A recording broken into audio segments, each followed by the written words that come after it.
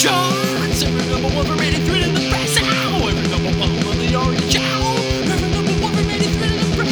Every number one on the orange charts. Every number one for rated thread in the press. Ow! Every number one on the orange charts. Every number one for rated thread in the press. And every thread in the press. Wow! Yowza!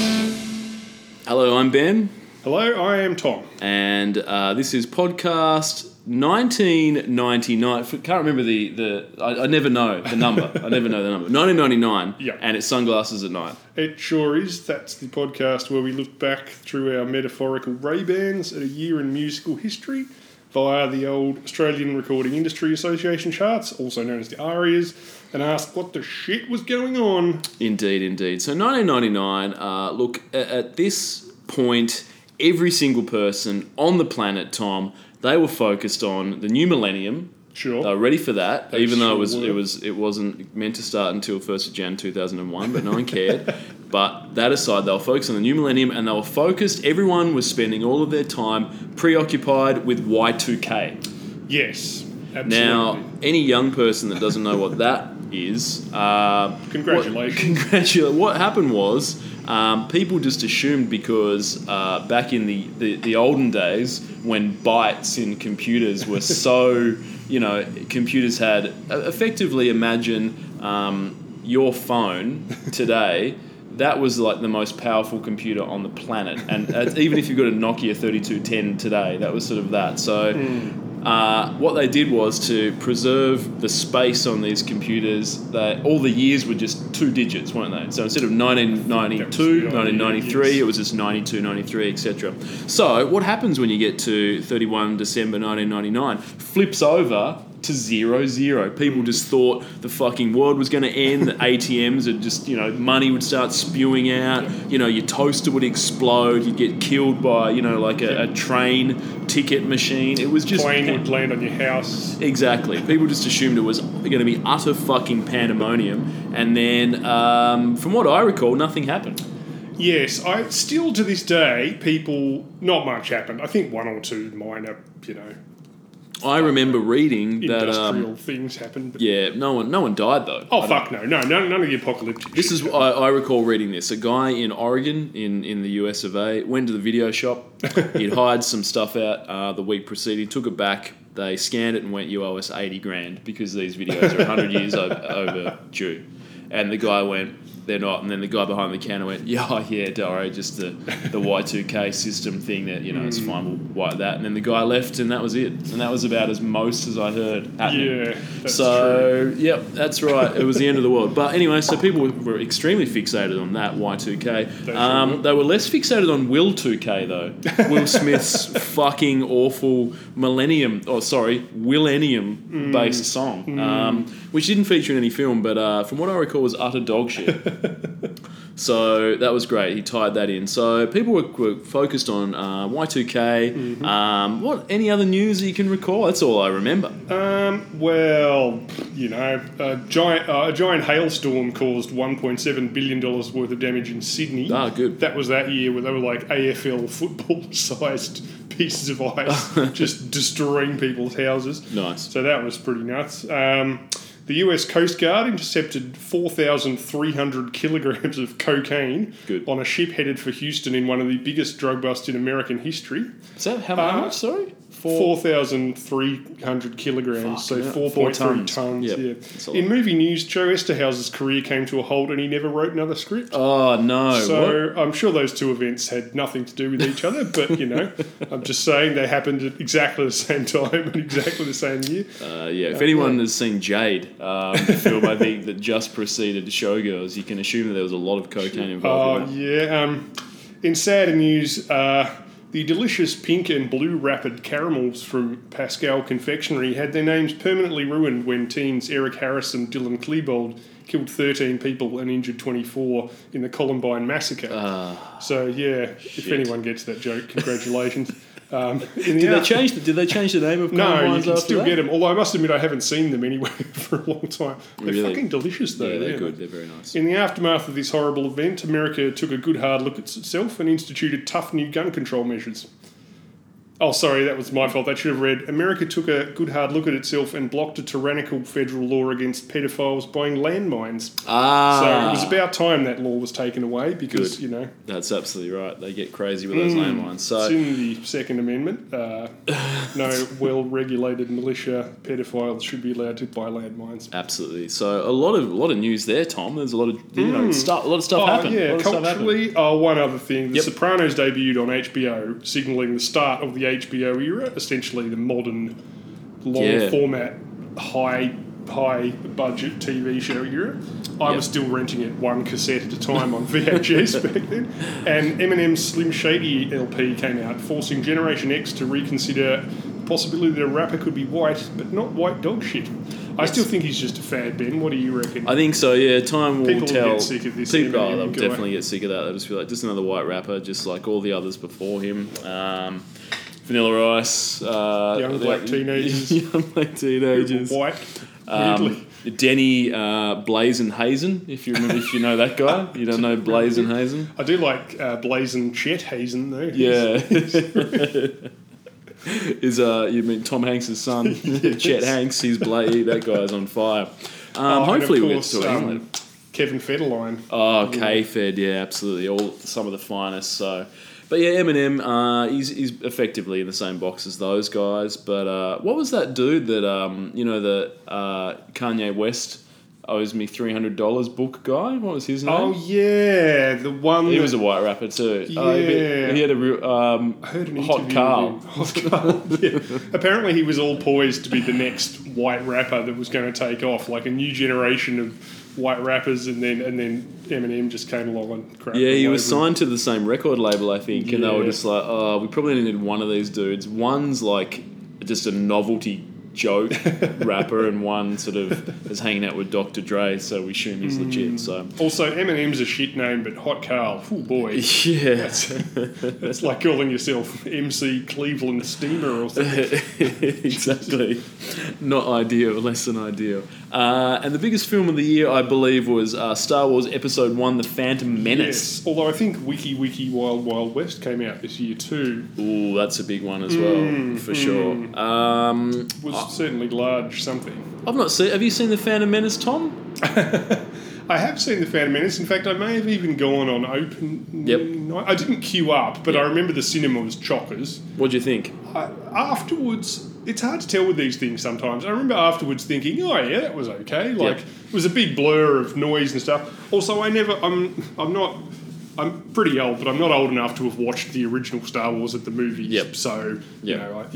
know, and also we were more impressed with CGI in 1999. That's true. And that very, was very like true. the most expensive CGI money could buy at the time. Yeah. So it did look legitimately good at the time. Correct. But yeah, what did you think? Did you see it at the movies? I've never seen it. No, I didn't go and see it at the movies. I tried to download it years later, Well, and rush out. accidentally downloaded. Well, I thought it was legit, but it was Star Balls, the Phantom's penis, and sort of, you know how they'd sort of they'd put the wrong Flesh titles, Gordon, yeah. put the wrong titles on there. So it was a reworking, I think. So I still got most of the plot, assuming a lot of dicks in the Star Wars Phantom Menace one. A lot of dude on dude action, but that's I think that's probably what happened in the Star Wars, wasn't it? So Han Pretty Solo. much. I and, don't think you missed heaps. No, exactly. Probably made more plot consistent. Yeah, no doubt, no doubt. Cool. Should we move on to the music? Let's do it. All right, excellent. So for the first 3 weeks of 1999, The Offspring, Pretty Fly, bracket for a white guy. People just couldn't get enough of that They from couldn't. 98. So we spoke. Yep. My friend did Yep. point out one thing to me, but Yep. yeah, I don't want to talk about that No, anymore please, because I think please. we covered it pretty Please. much. But my friend Brett pointed out that for quite a while with the Australian charts, the ARIAs, they didn't do proper tabulation for 2 weeks over Christmas. So for 2 weeks over Christmas, they would basically pause the chart. Okay. So if you hit number one in like at the end of the year, you'd get like 2 bonus weeks at number one. So perhaps that 6 weeks was really only 4 weeks. I was saying to him, I can't believe that Pretty Fly for a White Guy was in the charts for 2 weeks longer than fucking My Heart Will Go On from Yep. Titanic, Yep. which was still playing at the cinema at this point in Launceston anyway. Well, that's an yeah. interesting point because I think we do find that usually every year the next year there's always it's Yeah, never always lagged, never a yeah. clear cut just new thing. So yeah, usually get a few more. So if it's two more weeks, then that's probably just follow on from the Sure. previous year. But if it's like some of them are like 8 more weeks, so people are still buying Oh, shit out of totally. that. Yeah. Cool. So that was that. So first new song of the year for 1999 is Sure Believe. Now, Tom, do you believe in life after love?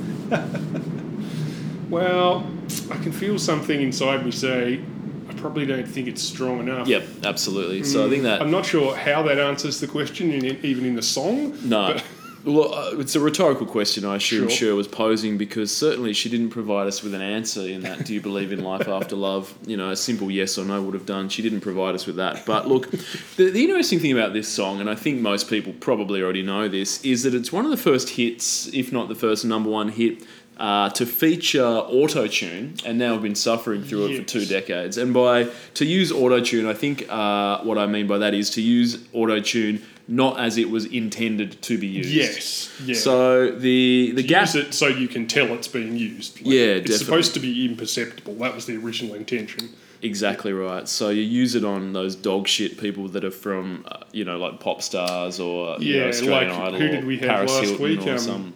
The ones who did, oh God, that All Saints. Oh, exactly. Yeah. Where For sure. Just, So you give them the auto tune and then you smooth out some of those rough edges so it makes them sound in tune. But clearly, what happened was the dude that invented auto tune, the guy. It's sort of funny because I've actually seen, I think this year, 2 separate documentaries about auto tune, Sure. which is pretty weird.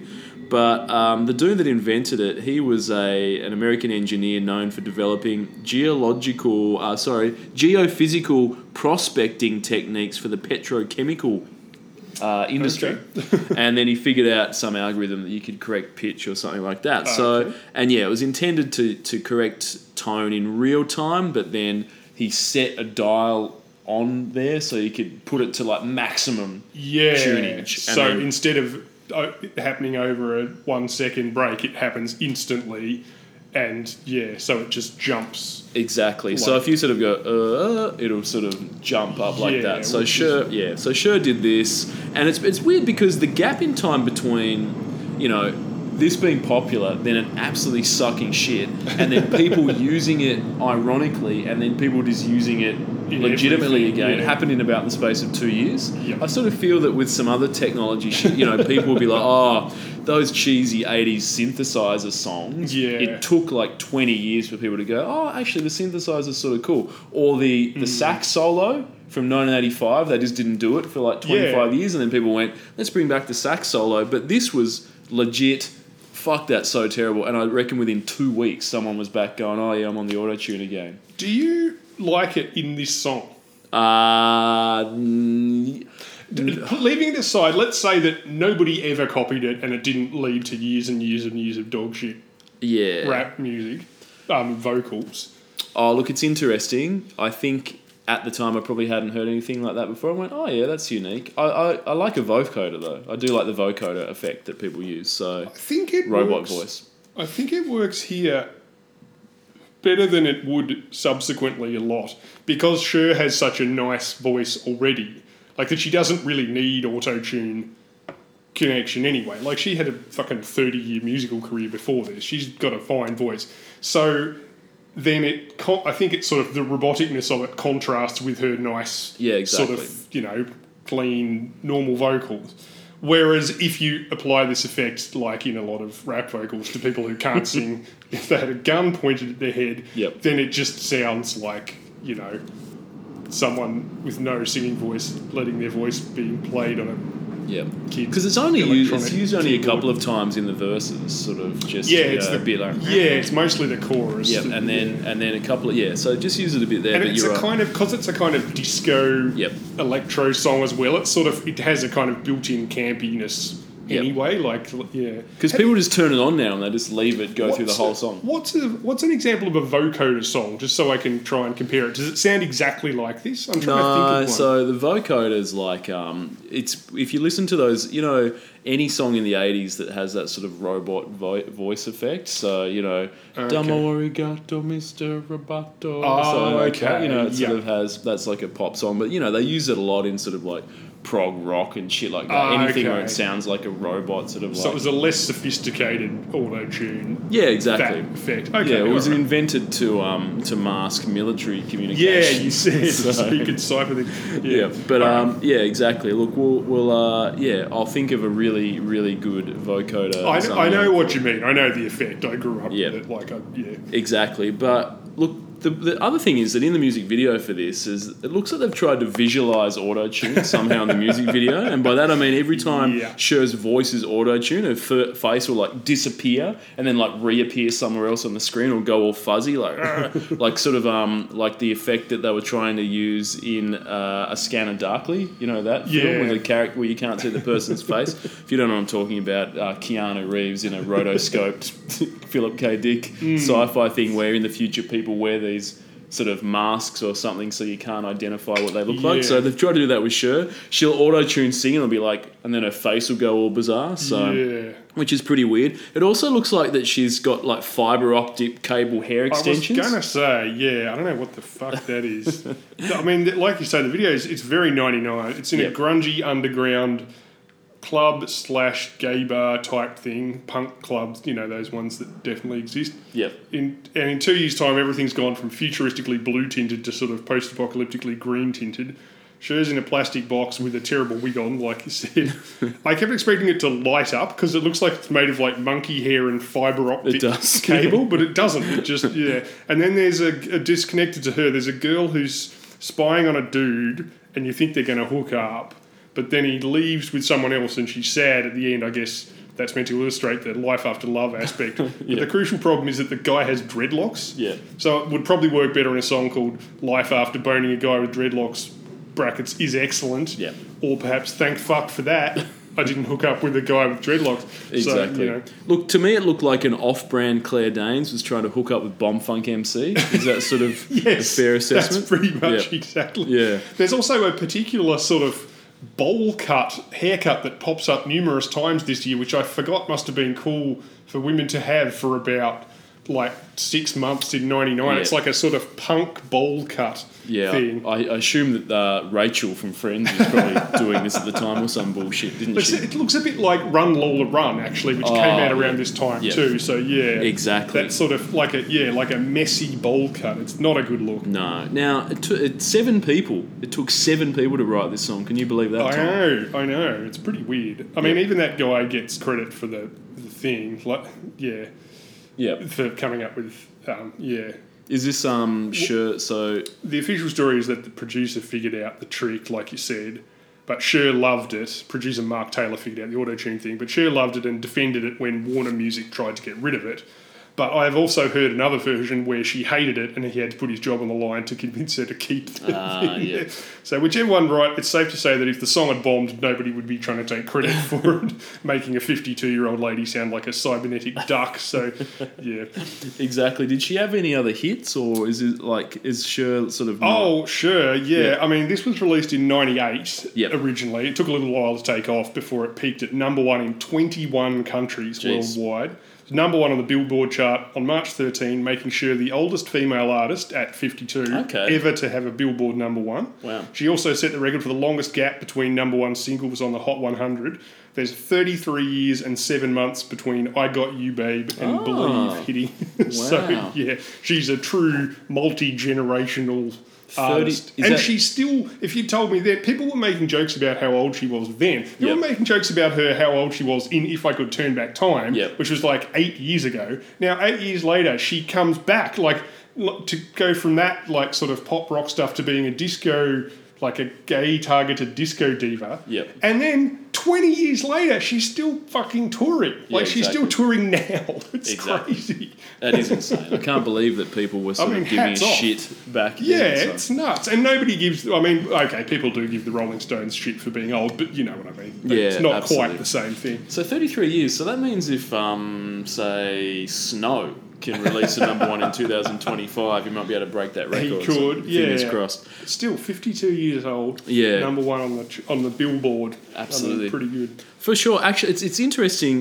This song is generally known as probably the first big hit, but Kid Rock actually beat Cher to use auto-tune in this manner with his song Only God Knows Why, which was released, I think, the same year, I think, 98. But How does that compare? Oh, it's dog shit, but it's sort of it's him with an acoustic guitar and then sort of a bit of a like the auto tune sort of thing happening. So, but look, I don't think you can say that Cher ripped this off from Kid Rock, because I think it's probably one of those things that just sort of happened around the same time. No, well, what did happen too is that guy who figured out the note skipping effect by fucking around with the settings, they wanted to hold on to that, so they told people it was a vocoder when people asked about that effect, because they wanted to, you can't patent something like that, but they were obviously hoping to, maybe we'll use it in other songs. Trade secret. Yeah, that's right, it'll be a trade secret, but the secret got out pretty fucking fast, it seems like. Oh, yeah, absolutely, yeah.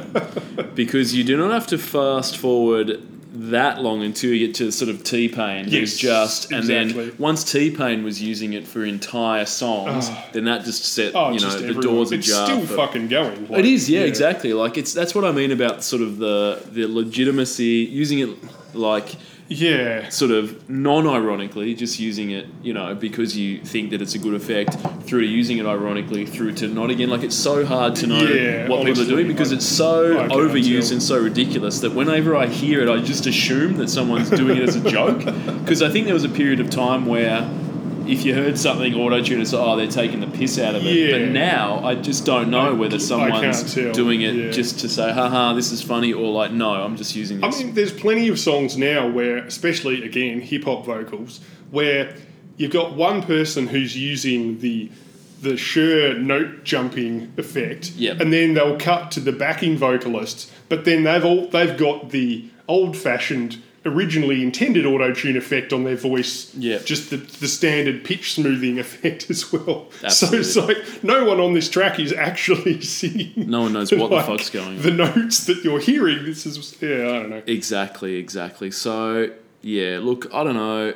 I think... For me, auto-tune, it's sort of dog shit, and it just annoys me now. Yeah, so. I mean, you can't blame that on Cher, I guess. No. Yeah, I know what you mean. It's pretty look, if you can, try and get a hold of the US Maxi CD single this time, because you got Believe, you got the Believe Fat and Funky Club Mix, Believe Club 69 Funk Club Mix, nice. Believe Almighty Definite Mix, the Exomania Mad Tim and the Mekon Club Mix. Love that Mad Tim. Guys. Club 69 Future Anthem Mix, Grips Heartbroken Mix, Club 69 Future Anthem Dub, Club 69 Funk Dub, Fat and Funky After Love Dub. Wow. So I mean, there's a lot of... You've got a whole evening planned. Oh, absolutely. Some of these mixes are 10 minutes long, so you've got yourself a good 90 minutes of sort of enjoyment. Just sit back and enjoy the old Almighty Definitive Mix and the Exomania Mad Tim. The terrifying part about that is that that last one is called the Fat and Funky After Love Dub. Yeah. Does that imply that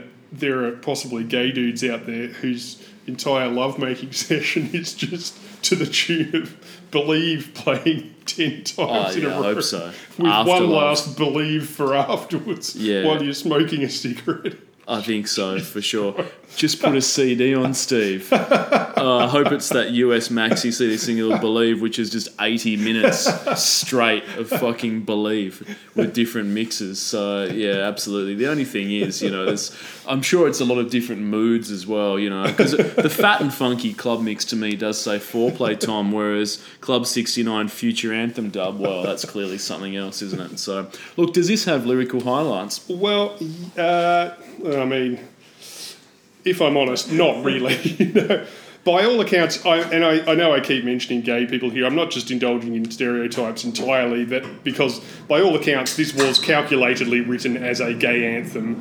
I think that's one of the reasons why it took 7 people to write this song is because it was a couple of dudes toying with it for years and then bringing it round, and then they got Cher involved and they're trying to get it into something that she would want to do. So she didn't write any of the lyrics really, but yeah, and it not only that, but it's so it probably took a while to take off because it was in the clubs, then into the mainstream.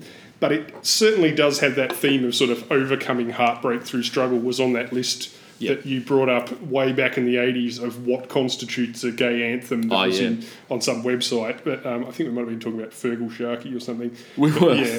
So it's got, that's the whole song. It's very sort of one note lyrics-wise, if not vocoder-wise. But yeah, so it's, what am I supposed to do? Sit around and wait for you? Well, I can't do that. And there's no turning back. I need time to move on. I need love to feel strong because I've had time to think it through and maybe I'm too good for you. Yeah. I reckon you could get better ideas just from following Cher's Twitter account. Because she is a brassy old bitch. She does not suffer fools gladly. And I reckon she could do better than that. Absolutely. So look, now I think that means, Tom, that we are officially now in post-auto-tune territory. So every time there's a song that hits number 1 that features auto-tune, I'll ring a bell or something, or just say the word auto-tune or something like that. We'll tally them up and see where we go. Because I gather that every single fucking song from now on is going to have this in it. Once we get to that sort of T-Pain, it's ubiquitous now type territory. So, look, 7.8 mil on the Spotify for sure. Doesn't surprise me. 15 cents for this, I'm sure there are a billion of these around, so that doesn't surprise me either. So, there you go, 5 weeks of power. Up next, 28th of February, it is Britney Spears, Baby One More Time. Wow. There you go. Speaking of cultural impact. Exactly. Welcome, Britney, to the podcast. This is the first time that she's jumped in. The oldest number 1 to one of the youngest. One of the youngest, exactly female right. number 1s. 9 weeks. This was. Oh, yeah, no, it's a long time for this. This was a cultural phenomenon, as you mentioned, Tom, and we've sort of talked about this before, but this is a period of time where, cultural phenomenon was sort of something like a song that had a really big impact, reinvented the whole sort of thing, Britney came on the scene, young pop star, everyone knew her name almost immediately. Yep. It's not like today where a cultural phenomenon is like a dude like standing on a box or something, or someone, like drumming a wheelie bin going, on TikTok, and they're a cultural phenomenon. It's and not something that. like Spice Girls, you could tell she was a legit cultural phenomenon because within 6 months there were 6 other people trying to do exactly the same thing. This is where Christina Aguilera, Mandy Moore, etc., all these other young ingenue type blonde, attractive, over-sexualised young ladies were in the charts. Not that that's a new thing for pop music, but they were obviously Britney influenced at the time. For sure. And much like people my parents' age probably reminisce about where were you where, at the moon landing, where was that, or sort of where were you the first time you heard the Beatles or something. I think a lot of people, for our generation, like to talk about where were you the first time you saw the music video, Tom? Can you recall? Oh, I was just cranking it in the lounge. Yeah, no doubt. Not sure. Probably on Rage. probably somewhere on a TV. Probably, maybe in a shop. When shops used to have TVs and they play music videos in there. So they never let you back in the shop after that. No, exactly. I do know that. Even the video was hugely influential. Billboard voted it the best video of the 90s. I can't remember. I don't know when they voted it that, but yeah. Yep. She's 16 in that video, by the way. But remember, if you're stuck for video ideas, you can never go wrong hypersexualizing school children. It never goes out of fashion. Nowadays, this would just be empowering, but yeah. I think at the time, it was getting towards, it was nearly 2000. Like, it's not like people didn't think this is possibly creepy as fuck. People complained about it. Yep. But I think at the time it was thought that because she had so much agency involved in it, that it was kind of, I'm not sure if people were talking about empowerment and stuff then. It was sort of the girl power thing, and I think that's how they got away with it, sort of thing. And also because in the lyrics, there's no winking quality to this song. She does it straight down the barrel, dead earnest. Yeah. Like, and she's not kind of joking about how much, being a slutty schoolgirl, nor is she winking at creepy older men or anything like that. It's just a sort of, Yeah. Wasn't the with the music video? Didn't they have a clothing budget of like $50 or something? Yeah, they got all the clothes from Kmart, which one of the guys said, which kind of makes it look a bit more realistic because they're supposed to look like high school kids. She was meant to be wearing a shirt and jeans, but in wardrobe she asked for a school uniform because she said it would be more realistic. Because it's set in a high school. Yeah. Yes, and then it was shot in Venice High School, the same school where Grease was filmed. And just in case you weren't aware that Britney Spears was from the South, her love interest in the video is played by her real-life cousin, Chad. Oh, good. It's good to know. That hot guy in the gym who she's making eyes at. Fuck yeah. That's her cousin. Fantastic. But yeah, and I think, as you mentioned, cheap clothes, I think it was her idea to tie the school uniform up, sort of do that, make it a bit sexier. And yeah, look, it's a video clip that everyone knows to this very day. Yeah. Also, the choreography was a lot more exciting back then. Her videos at the time had, the best of the, Absolutely. The modern day equivalent of Cardi B or whatever, the cutting edge stuff. But I guess we need to address the elephant in the room, Tom. Were the lyrics always sketchy as fuck? Or is that something that just nobody bothered paying attention to? Yeah, people did complain about that too. Hit Me Baby One More Time. The guy who wrote this song, who's Swedish, he indicated that what he meant was hit me up on the telephone. Yes, he claimed he thought that meant call me. Hit me baby one more time, call me baby one more time on the telephone. But there's a few problems with that. One, nobody fucking anywhere has ever said that ever. And two, even if they did, he shortened it to rather than hit me on the telephone one more time. If the song was just called Call Me Baby One More Time, would have made more sense maybe, but I don't know. Yeah. I don't know. Anyway. Look, I mean, at least they stopped short of giving her a black eye in the video or anything like that. Yeah, exactly right. So, but yeah, the song was written and produced, as I said, by a dude out of Sweden. His name is Max Martin.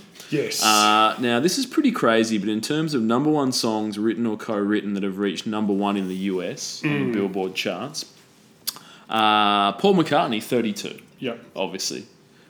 John Lennon, 26. This guy, Max Martin, 25. Yeah. So it's ridiculous to think that obviously Lennon and McCartney wrote all those Beatles songs, solo stuff, Wings, whatever the fuck, that wonderful Christmas time bullshit that Paul McCartney does, all those songs. And then you got this guy that probably isn't really a household name. Most people probably don't really know who he is. But he's written or co-written 25 songs that have hit number one in the US. And yeah, that's insane. It's crazy. Over 2 decades, he's still working now. Yep. He wrote, just among others, I Want It That Way, NSYNC, Baby One More Time, It's Gonna Be Me by NSYNC, I Kissed a Girl, California Girls, Teenage Dream, Last Friday Night, We're Never Ever Getting Back Together, Raw by Katy Perry, Dark Horse by Katy Perry, Shake It Off, Can't Stop the Feeling by JT, Blinding Lights by The Weeknd, and a couple of other of The Weeknd's hits. Like, it's nuts. It really is nuts. He's worked with Bieber, Ed Sheeran, Ariana Grande, Selena Gomez, Coldplay, Pink, and on and on and on.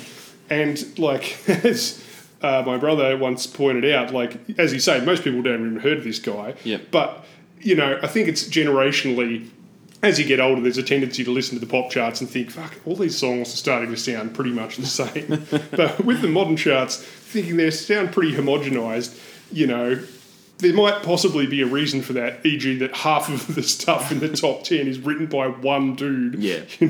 Exactly right, exactly. And not only that, out of those number ones, he also produced 23 number one hit singles. So yeah, those are just the ones he wrote.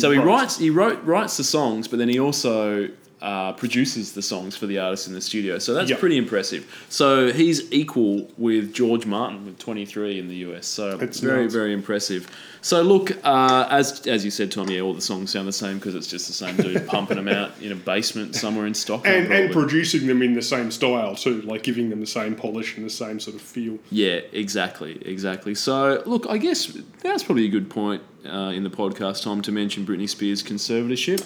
It's in the news recently. She's been freed of that, which is fantastic. Oh, she has? I wasn't sure what the yeah. latest development was.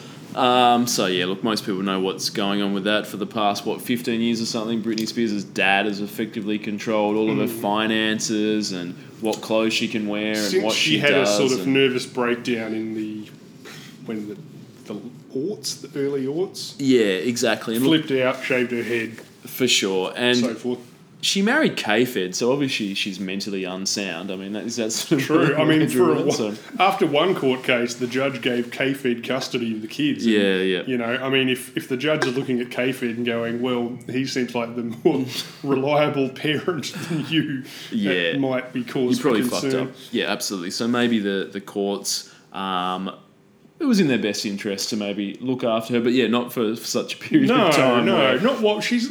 You know, now she's been back to normal for a long time. Yeah, she's been exactly. performing in Vegas for a fucking decade or something like that. Well, I think that's the thing. People probably just expected that, hey, look, she's having a bit of a hard time at the moment. Wouldn't it be good if someone just took control of her finances so she doesn't, like, flush it down a toilet or do something completely reckless for, you know, like 6 months or something, and it's like, oh, yeah, she seems fine now. You're good to go. But the dad was obviously just milking the fuck out of this to get as much money as he could and various other people. So, look, free Britney. She's free. Good on that. Let's hope that we can see her, you know, out here at Crown Casino just pumping out whatever the equivalent of Vegas is. Yeah, it's like Olympic sports people and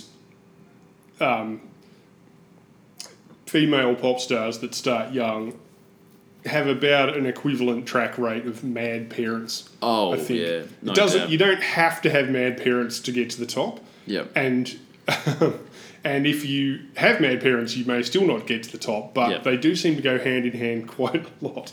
Yeah, it absolutely. Seems to be pretty common. The Even- dad who's sort of like, oh, my kid has a little bit of talent. I'm just going to fucking make them dance and do singing lessons every night of the Even week. fucking Meghan Markle recently, Yeah. Amy Winehouse and stuff. It's just, I Yeah, don't know. absolutely. It just seems to be a recurring theme. Yeah, Beyonce, I think, has got the dad that controlled the whole operation when she was younger. So The film about just came out with Will Smith. The film about Sarah Williams, Venus and Sarah. The Williams, their mad dad as well. Oh, Who's another weirdo. yeah. Well, that's the thing. You sort of, on one hand, if you're that kid, it's sort of my childhood was shitty. But on the other hand, if my dad hadn't been so insane, no one would know who I am because maybe I wouldn't be a tennis star. I don't know. Pushing people past their. Just that's what like Whiplash is about, isn't it? You know, like Yep. to what extent is the value of psychologically tormenting someone if it produces results exactly. worth doing? You know, like especially when it's children. Like in Whiplash, I think he's supposed to be like a uni student, but he comes across as an adult. Yep. But when you're looking at, you know, a 14-year-old or a 12-year-old and pushing them beyond the, you know, they're not really in a position to be able to make decisions. No, exactly. Exactly. Anyway. So look, I'm glad Britney Spears' dad pushed her into the Mouseketeers or whatever the fuck it was she did before this, and she's got some great hits. So I just forgot to mention when I did mention K-Fed. Remember his song Popo Zao? Remember that? Popo Zao. I remember the Popo name. Zao. I don't think I've ever heard it. Oh, it's fantastic. It does feature such lyrics as "I want to see your kitty and a little bit of titty." So, good. Okay. So Britney said, "I'm going to marry that guy," which is Yep. fantastic. So, look, dog shit. 22 million listeners for Britney. Doesn't surprise me. 47 cents hell for no. this on Spotify. K-Fed's lyrics were dog shit. What about the lyrics to this?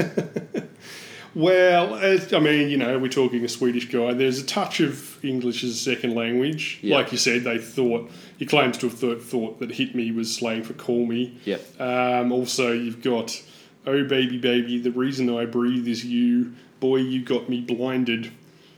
And that's a bit weird, even for high school, really. But, Yeah. but, you know, it's just think of it as Eurodance and, you know, you'll get through it. Absolutely. Look, yeah, this is a hit. I don't think anyone can deny that. Everyone knows this song, don't they? I can't imagine. You'd have to be dead inside to That's not know right. what I this didn't song is, bother so- going too deep No, into it there. Exactly. So, look, that's great. 9 weeks for Britney, as we mentioned. Up next, for 7 weeks, so another lengthy appearance in the podcast, we have TLC with No Scrubs. Now, Tom, what in the living fuck do these lyrics mean? Can you tell me? Well, I didn't know at the time. No. I had no idea No, at the time. either did I. But Either did I. Yeah. But look, I love TLC.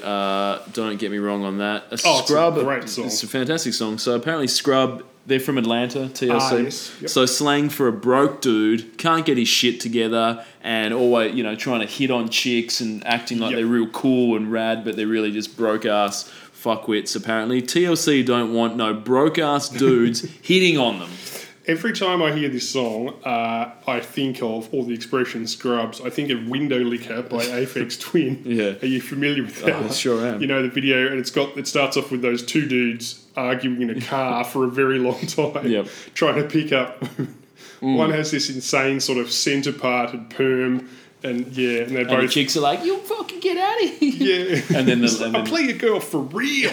And just trying to hit on them, and his friend keeps saying, I don't give a fuck. And they're just like, you better get out of here. And they just seem to think like, if they keep yelling at these girls from their parked car, exactly, it'll turn out well. And then they get hit by the limo, obviously. Yes, that song also came out about 2 months away from this song. It's around that time. If you haven't seen that video, you absolutely 100% should. There was I'll put the link on. There was a period of time, probably late 90s, early 2000s, where every single person that guest program Rage played either Window Licker or Come to Daddy. Yeah. But they are great video clips. I think I've seen Licker. them a billion times. So, they're both very different video clips. One's quite funny and the other one's quite scary. Window Licker, it's kind of a parody of sort of 90s hip hop videos, but I mean, that's really underselling. Okay, just occasionally, someone does a parody of something that's so astonishingly effective that you kind of wonder why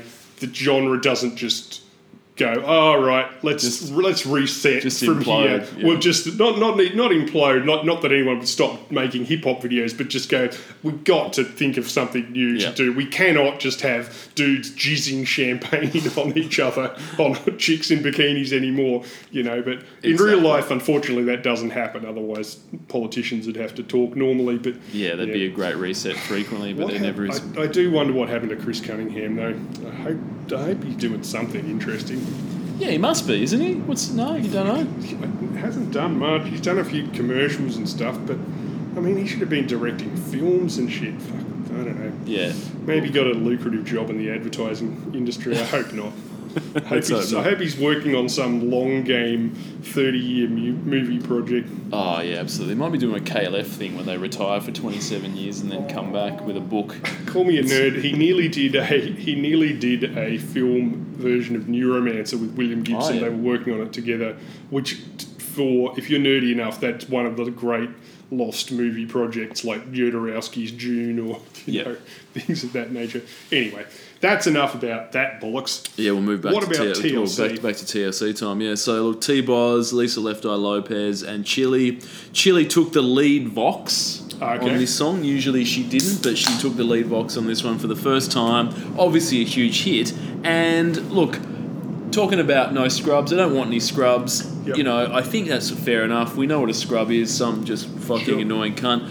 They say we don't want that, but that wasn't good enough, Tom. That wasn't good enough by Sporty Thieves. Okay. Some dog shit hip-hop group who just went, no, we can't take this. So they hit back with a reply track. I love a reply. Everybody loves that when someone, they feel like they've been, this isn't like, someone does a diss track. Yep. Someone disses, and then someone who's been dissed comes back with a response. Yes. But in this, TLC aren't dissing Sporty Thieves. They're just dissing dickhead dudes in general. But Sporty Thieves took it personally. They're obviously fucking morons. So they hit back with a reply track called No Pigeon.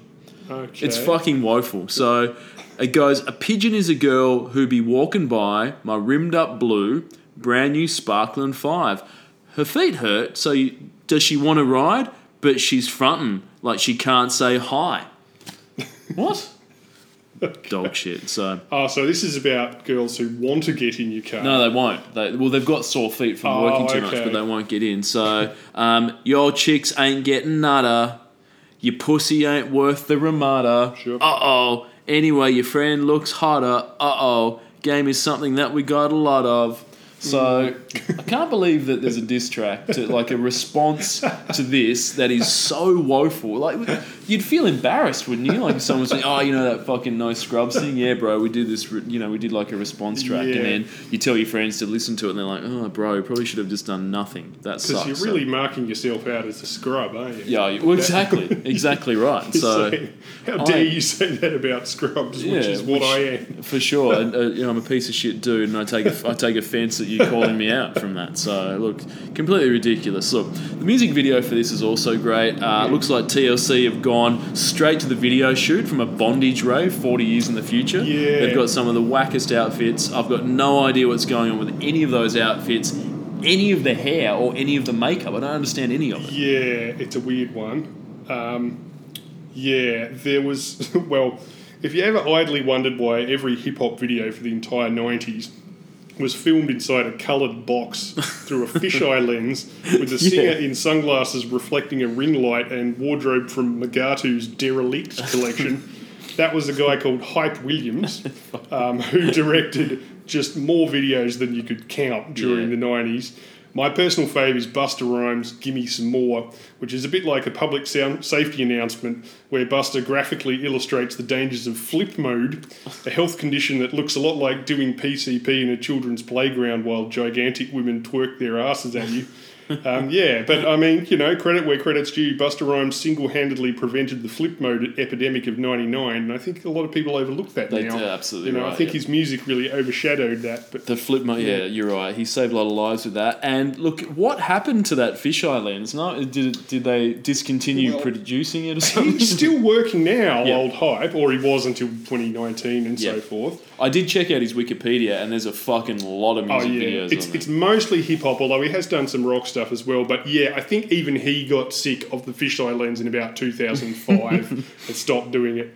Yeah. It was everywhere there for a while. Definitely. But I mean, he obviously was doing the clothes and stuff as well because there's a distinct vibe to these, you know, videos that, Yeah, absolutely. So, look, Left Eye Lopez, R.I.P. We do miss you. Oh, yes, Lisa yeah. Left Eye died in a car crash.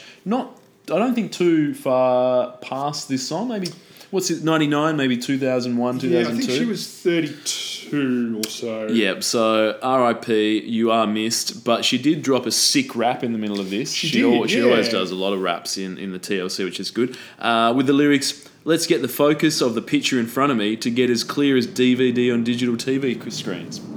Can't get any clearer than that, Tom. Can't. There's no better quality than DVD on a TV screen, so that's as clear as you're going to get. So look, it's interesting though that the vocal melody in Ed plagiarist Sheeran's 2017 hit Shape of You bears much resemblance to the one used in this song. Yes. So much so that Sheeran decided to add No Scrubs songwriters to the credits of Shape of You to avoid a lawsuit. So that's not his first rodeo. Sorry, his first go at the rodeo. He seems to just fucking add people all the time. It's like, holy shit, this song sounds exactly like that. And just to sort of like, I don't want to get sued. You just add the songwriters there and go, oh, yeah, you guys are songwriters this as well. I mean, in this instance, he probably thought he was safe from comparison because this song came out in 99, so his demographic wouldn't have even been born for another decade. Plus the primary differentiator that whereas this is three black women singing a good song, Shape of You is more like using a cake icer to squeeze cold dog shit into your ear canal. Yeah, it does suck. Yeah. So, that's, maybe in court he was thinking that would protect him. Yeah, for sure. They're that different. They're so different because I'm a white dude and they're three black chicks. Good versus terrible. Yeah, you can't even tell them. So, absolutely. But yeah, look, it seems to be something that happens a lot. And we'll probably talk about this in future podcasts where there is a lot of, let's just add. So some of these songs, it's like, why are there 19 songwriters on this? It's because, we didn't want to have a lawsuit, and that sounds exactly like that, so it's just added in. To be fair, that was the old rock and roll technique. Yeah, that's true. From back in the day when people would say, if new Led Zeppelin album came out and there's a song on it that's got a bit and it sounds just like your song. Yep. Rather than actually paying the person any money, you would just thank them in the liner notes. You'd just say, cheers to Davo for that guitar solo that I thirdly ripped off or whatever. Exactly. And that was considered that was considered fair game. Whereas, yeah, Yeah, exactly. Look, one thing I will say about Hype Williams, sorry, I should have mentioned this before, but yeah, he's got all those music videos. When he hands out his resume, obviously, someone's just like, oh, mate, I need to do a music video, and then Hype comes in and is like, oh, yeah, here's my resume, and you flip through it. Does he cross out the R. Kelly ones now? It's sort of like... Just like going like bump and grind? Is he like, oh, fucking hell, that's got a whole new meaning now? I'm assuming you put the master tapes back in the closet. Yeah, no doubt. You'd cross those ones off. You'd put Snow in bold though. I think you'd bold that up to sort of like pad it out. Because if you're sort of losing 10 R. Kellys, maybe you increase the font from like 12 point to 14 or something. Bold up Snow so it looks a bit more padded out. Although this dude doesn't need to because he's got 200 things there. So look, Snow was lucky to fucking get this guy. He wouldn't have been able to get him later on. I can't believe that he did. Shit. So yeah, look, 7 million for TLC. Oh man. Which is good, 22 cents for this. Look, I'm pouring one out right now for Lisa Left Eye Lopez. Do you know why she was called Left Eye? No, I don't actually, Tom. When she started out, late teens, sort of guy from New Edition, who she was dating at the time, said he liked her left eye better than her right eye because it was slightly more slanted. Yep. So one of the members of New Edition. Yes. Wasn't Bobby Brown, was it? I like to it. Let's say it was. Either that or one Belle Biv or DeVoe. So by the time of their first album, which was called On the TLC Tip, I think. Yep. So it's 1992, you're 21, you're called Left Eye, and you want to draw attention to that. Yeah. Your band just had a hit album. It's 1992, so Safe Sex is the coolest thing out. Yep. How do you draw attention to your left eye, Ben? Oh, I can't imagine how you would do that. What do you do? Well, what you do is you get a franger, a condom, and you put it into the lens of your left eye. So you now have of your glasses. Yeah, you're wearing your glasses. So you now have no depth perception, and you've got a shiny condom inside your glasses. That's great. And you wear that. I guess that was also at this time the band looked exactly like Girlfriend as well. Everyone's just wearing knitted, flowery, giant hats. And she's got a fucking condom. And she's got in a franger in one side of her eye.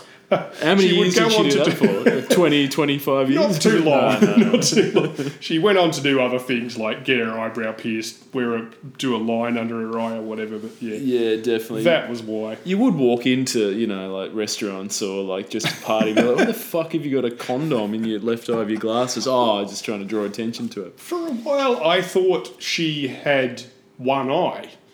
Yeah, and because her eye would often be covered up, like she would have her hair down over her eye, or a discarded condom poked in one eye like a kind of rubbery monocle. Yeah. But instead, she had a perfectly normal eye. She just couldn't see anything because she had a condom in front of it. Yeah, so, it was still in the packet though, or no? I think so. Yeah, but it wasn't just Bobby Brown had like banged her and then flipped one and she went up through it. I mean, that's just there's a very high chance of getting an eye infection. I think if you've just got Bobby Brown's used condom, just sort of in front of your eye. I guess that can't be hygienic. No, it can't be at all. So look, that's an interesting fact, Tom. Enjoy that. In terms of the lyrics, do you think does No Scrubs make more sense or less sense than Don't Go Chasing Waterfalls in the TLC sort of looking at their discography? Both are great songs. I like them too. I think they make sense in the larger picture, but when you get into some of the smaller particulars, then maybe they make less sense. But I assume a lot of that is me being too white and too not from Atlanta to understand. Yeah, don't go chasing waterfalls. Terms. Stick to the rivers and the streams that you're used to. So I get the overall vibe of don't dream too big or don't. Yeah. But then they also seem like big dreamers themselves. So are they sending the wrong message? Well, exactly. That pops up again later on this year as well. That same exact thing that you're talking about. Yep. In the J-Lo Jennifer Lopez song. But I think Don't Go Chasing Waterfalls is one of those songs where people know what it means because the music video illustrates, like very literally with three sort of Pussy Control style, 3 short stories that illustrate the same theme over and over again. And so people know what it is. But I think if you only had the lyrics to go off, I'm not sure if I would pick up on the metaphor of what Chasing Waterfalls was. Whereas even if you don't know what scrubs are, by the end of the song, you've got a pretty good idea. But she hanging actually- out the passenger side of his boyfriend's ride trying to holler at me. I mean, even white people can get that, especially if you've lived in Launceston and you spent half of your teens having someone yell "faggot" out of a car at you. Yeah, exactly. Look, and I think TLC were cognizant of the fact that people wouldn't understand because they do sort of, you know, I think the second line of the song is like, a scrub is a guy, as you said, scrub is a guy that won't get no love from me. So they sort of just go, people get, the record label are like, do you reckon anyone's going to have any fucking idea what you're talking about? And they're just like, can you just put a line in that just says, a scrub is like a guy that won't get no love from me? It's a dictionary definition, yeah. Exactly. It's, in fact, not only it's such a dictionary definition that she says they're also known as a buster. Yeah, exactly. So as well, you're getting 2 definitions for the price of one. You sort of, all she had to do was sort of put in there, you know, like adjective or something like that, you know, and it's sort of that. Yeah. But yeah, you get that number 1, you know, 1 guy that won't get no love from me, 2 buster, and you're like, yeah, I know what's going on. Right. So look, they've gone all out to make sure that people that don't understand can understand, and I respect that, even if after listening to it I still sort of wasn't 100% sure what it was, but you know, everyone knows that it's just a dickhead. You can piece that together, I think. So it could have just been called dickheads. Yeah, the kind of anybody who yells at anyone out of a car, pretty much, you're a knob. Yeah, that's true. Exactly. So look, all good. Apart from the rap, apart from Lisa Left Eye Lopez's rap, what are the lyrical highlights for this? My highlights were her rap as well, I think we covered it pretty well. I liked satisfy my appetite with something spectacular, check your vernacular, and I'll get back to you. Yeah. I mean, that's pretty cool. That is good. I think one of the reasons, after this album, but before she died, they had a bit of a falling out. I think they might have got back together again they were going to work on something new, but I think she was getting annoyed with the other members of TLC because they would only let her rap in songs. Like so she would go off and do raps in other songs, but even then, when she worked with other people, they only wanted her to do raps, whereas she wanted to do backing vocals and sing and stuff as well. So anyway.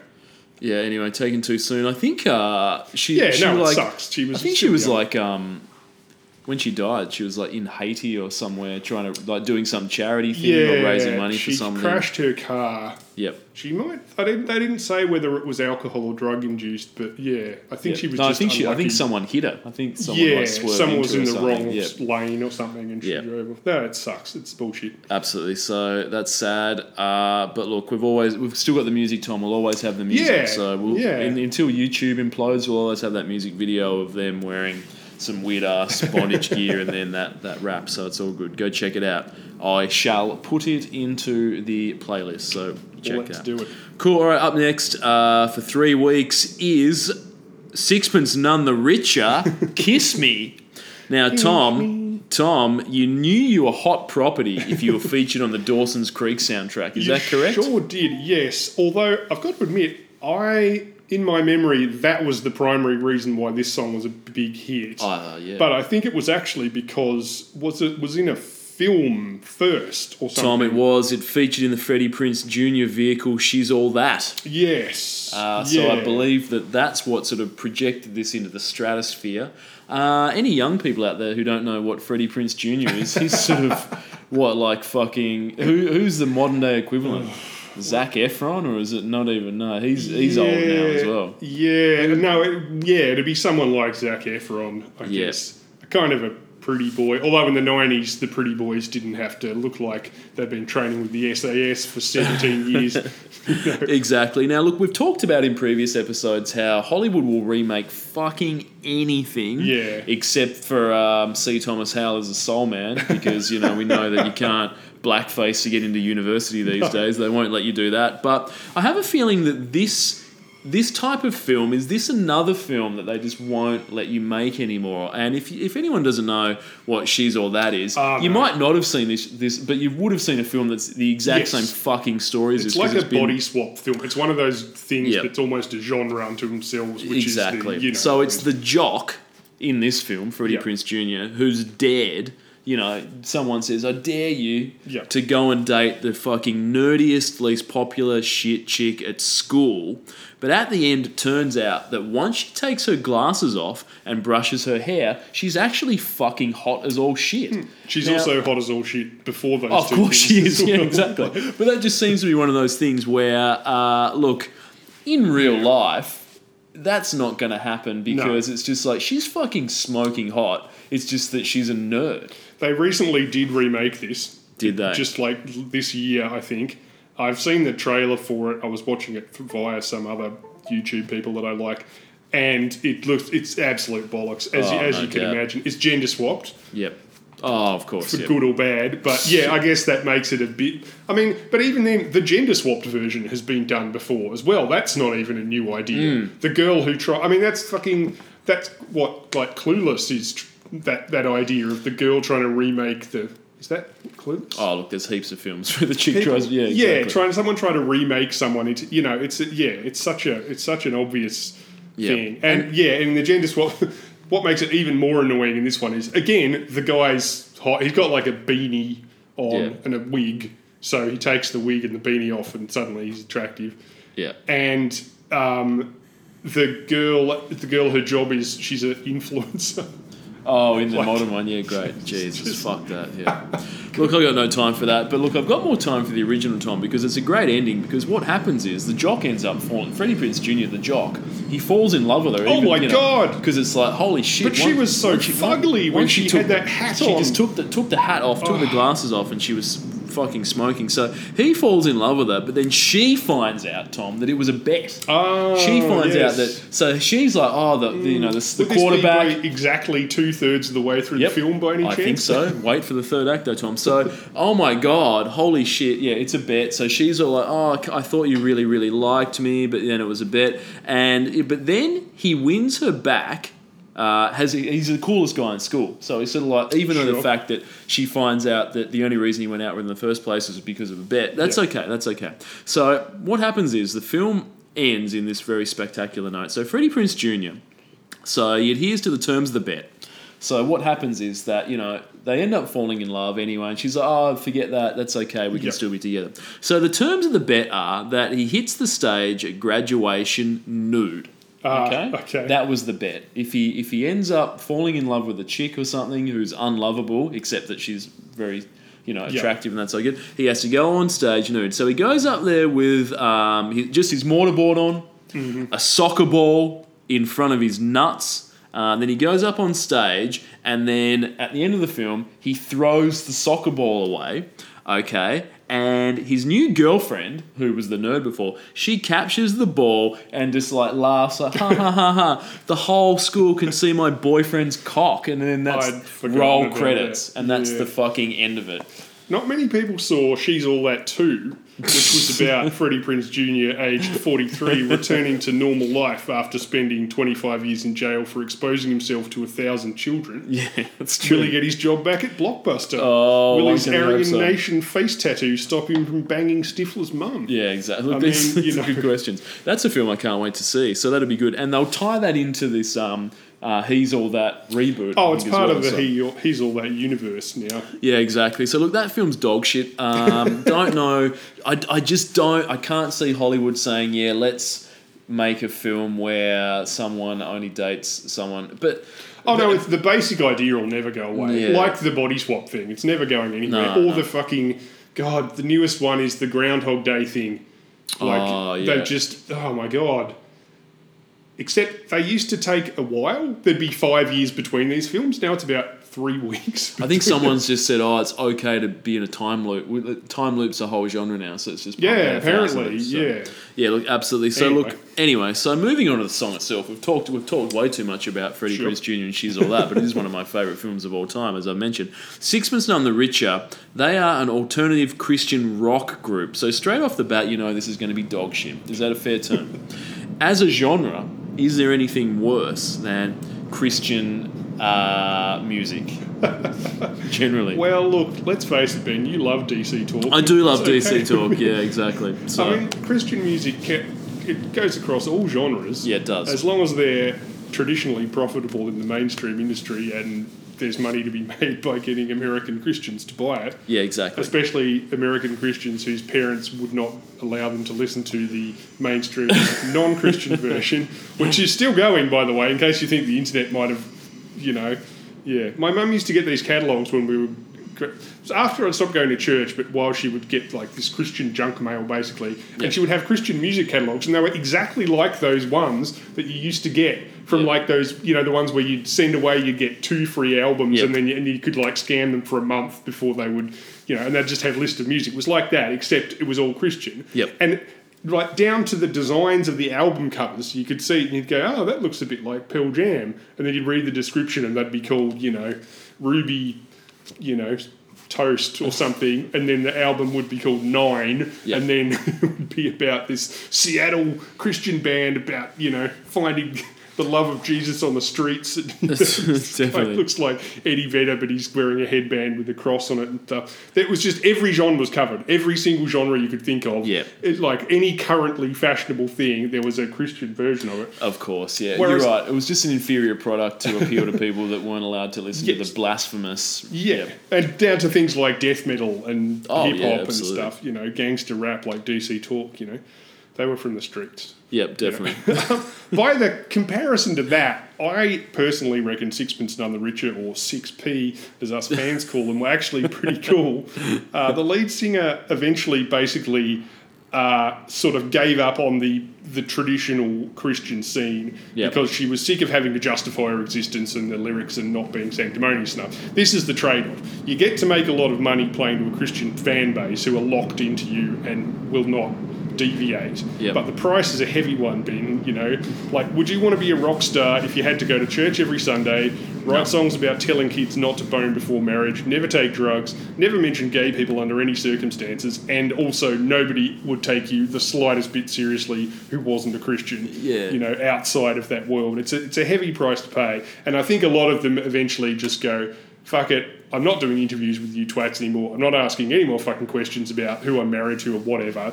I might do occasional Christian lyrics and I might play at Christian venues sometimes, but I'm not going to be part of this kind of insular world anymore. Absolutely. And by the standards of that, I reckon, I listened to her. Lee Nash is her name, and she seemed pretty cool. I heard an interview with her. And I also really like her voice in this, if you'll forgive me. It's a bit smoky, but it's perfect for a song about teenage love, I reckon, which is what this is. And she does it without using any sort of 90s catchphrases. There's no affected country bullshit, and she's not trying to sound hip or cool either. It's just a very earnest sort of song, but that's what kind of makes it work, especially for shit like She's All That and Dawson's Creek. Like, it's trying to sound like First Love before you've gone all craggy and cynical, but she manages to pull it off without sounding sort of cute or twee either, I reckon. I think it's just on the right side of twee. But maybe I might be biased because of my love for Dawson and his awesome creek that he hung out at. Look, Tom, I think in terms of the Dawson's Creek soundtrack, this is a couple of notches above Sean Mullen's Lullaby. I will say that, which is one of the worst songs of the 90s. I would also put this a couple of notches above the Dawson's Creek theme song as well, which I'm not a huge fan of. Yeah, I don't want to wait. Yeah, exactly. So, look, I don't know the complete track listing of the Dawson's Creek soundtrack, but this is probably one of the best songs on there. I think so, to the extent that I think some people remember this as the Dawson's Creek theme song. If you mention Dawson's Creek and you go, oh, remember that soundtrack, some people will start going, half of them will go, I don't want to wait, and the other half will go, Kiss Me, because they remember that, Yeah, Kiss Me's the first track on there. Well, so you know they've started off with a good one. They've got Sophie B. Hawkins with Lose Your Way. Chantel Kravazuk, Feels Like Home. Fuck no, so that is Shooter. Life's a Bitch. I don't know who those guys are. Shooter McGavin. Yep. Ready for a Fall. PJ Olsen. Stay You by Wood. This is worse than I can remember. Nikki Hassman. Sean Mullen's Shimmer. Sorry, he didn't even do Lullaby on this Rockabye. one. Rockabye. Lullaby. Heather Nova. Curtis Stigers. Sozzy. Adam Cohen. Jessica Simpson. Bewitched. Soap, and then Paula Cole, sorry, not Paula Abdul, with the I Don't Want to Wait theme. So look, yeah, this is definitely one of the better songs on there. A lot of the rest are on there I've not heard, so they sound total piss. In the style of, what was that other? Oh, in the style of the Titanic, that was so successful that they released a second, more music from Dawson's Creek later on. Yes, exactly, with even more hits. So by the standards of that, I reckon this is pretty good. It's very simple, but I reckon it works for what it is. Yeah, that's just my opinion. I'm a big dork, so who fucking knows? Oh, look, that's fine, Tom. This was the most played radio song in 1999 in 11 countries. Saw that. So Canada, USA, Australia, Japan, and Israel. So 1999, this was the biggest song, there you go, which is great. In the video clip, one of the dudes in Sixpence None the Richer is holding it, they're sitting on a bench, he's holding a TV, and not like a fucking flat screen, like an old school tube TV. Probably weighs about 50 kilos, and he's sitting on a park bench holding this TV, watching Sixpence None the Richer play live, somehow warping time and space in the process. It's the video. He's watching yeah, it's so weird. And it's such a boring video. It is literally just the band sitting on a park bench. That's it. Nothing else happens. They just kind of half sing, sort of half play the song. They look uncomfortable, like their shoulders are squashed.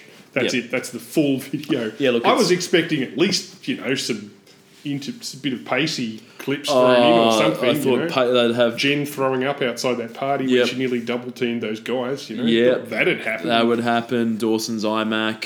Dawson crying in the boat, motion, going over the river, something like that. Little Joey Potter, like hanging out, doing something, but none of that shit. No. So maybe some twerking. From and by the way, too. Lead singer, who's the only female personage, woman in the band. Gotta stop saying female, that sounds so dumb. She's got that fucking haircut. She's got that Raggedy Ann, scruffy punk bowl cut thing. She may have been in the Believe video, Tom. She might have actually been in there. Perhaps so. But I do like her voice. I think it's a cool voice. Now, look, if you're wondering about the name Sixpence None the Richer, it comes from a C.S. Lewis book called Mere Christianity.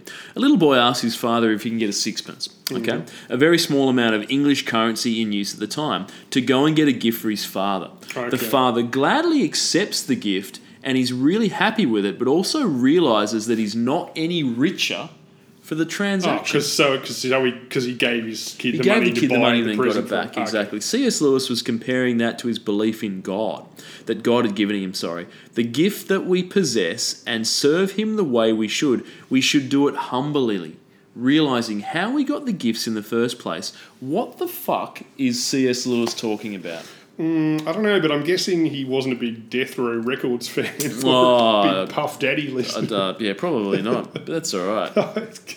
I mean, I get the first half, but I'm not entirely sure how it relates to God-given. That's the problem with Christianity, Tom. It's stupid, because what happens is you take something like that where it's like, yes, the dad gives him the money, the kid gives him something, and he's like, I'm no richer. But also, you're wrong on that front, Dad, because your kid, you've given the kid the money, but they've gone out and selected something themselves that you wouldn't have got. So isn't the getting a gift, getting something that the surprise, the joy of having your kid. Yes. Kids, if your kid is out earning money, then that's fucking wrong, because you've sent him, if you've sent him into the mines at age 4 to earn his own money to buy you a gift, then there's an issue with that in itself. Aren't you wealthy in the sense that you have a loving son in the first place, and B, a loving son who gives enough of a fuck about you to go and buy you presents? If my son said, "Can I have $5? I'll go buy you a present," I'd be like, "Of course you can." I don't care what it is. It's the thought that counts. Fantastic. So look, there you go. And then they try and tie it into a belief in God, which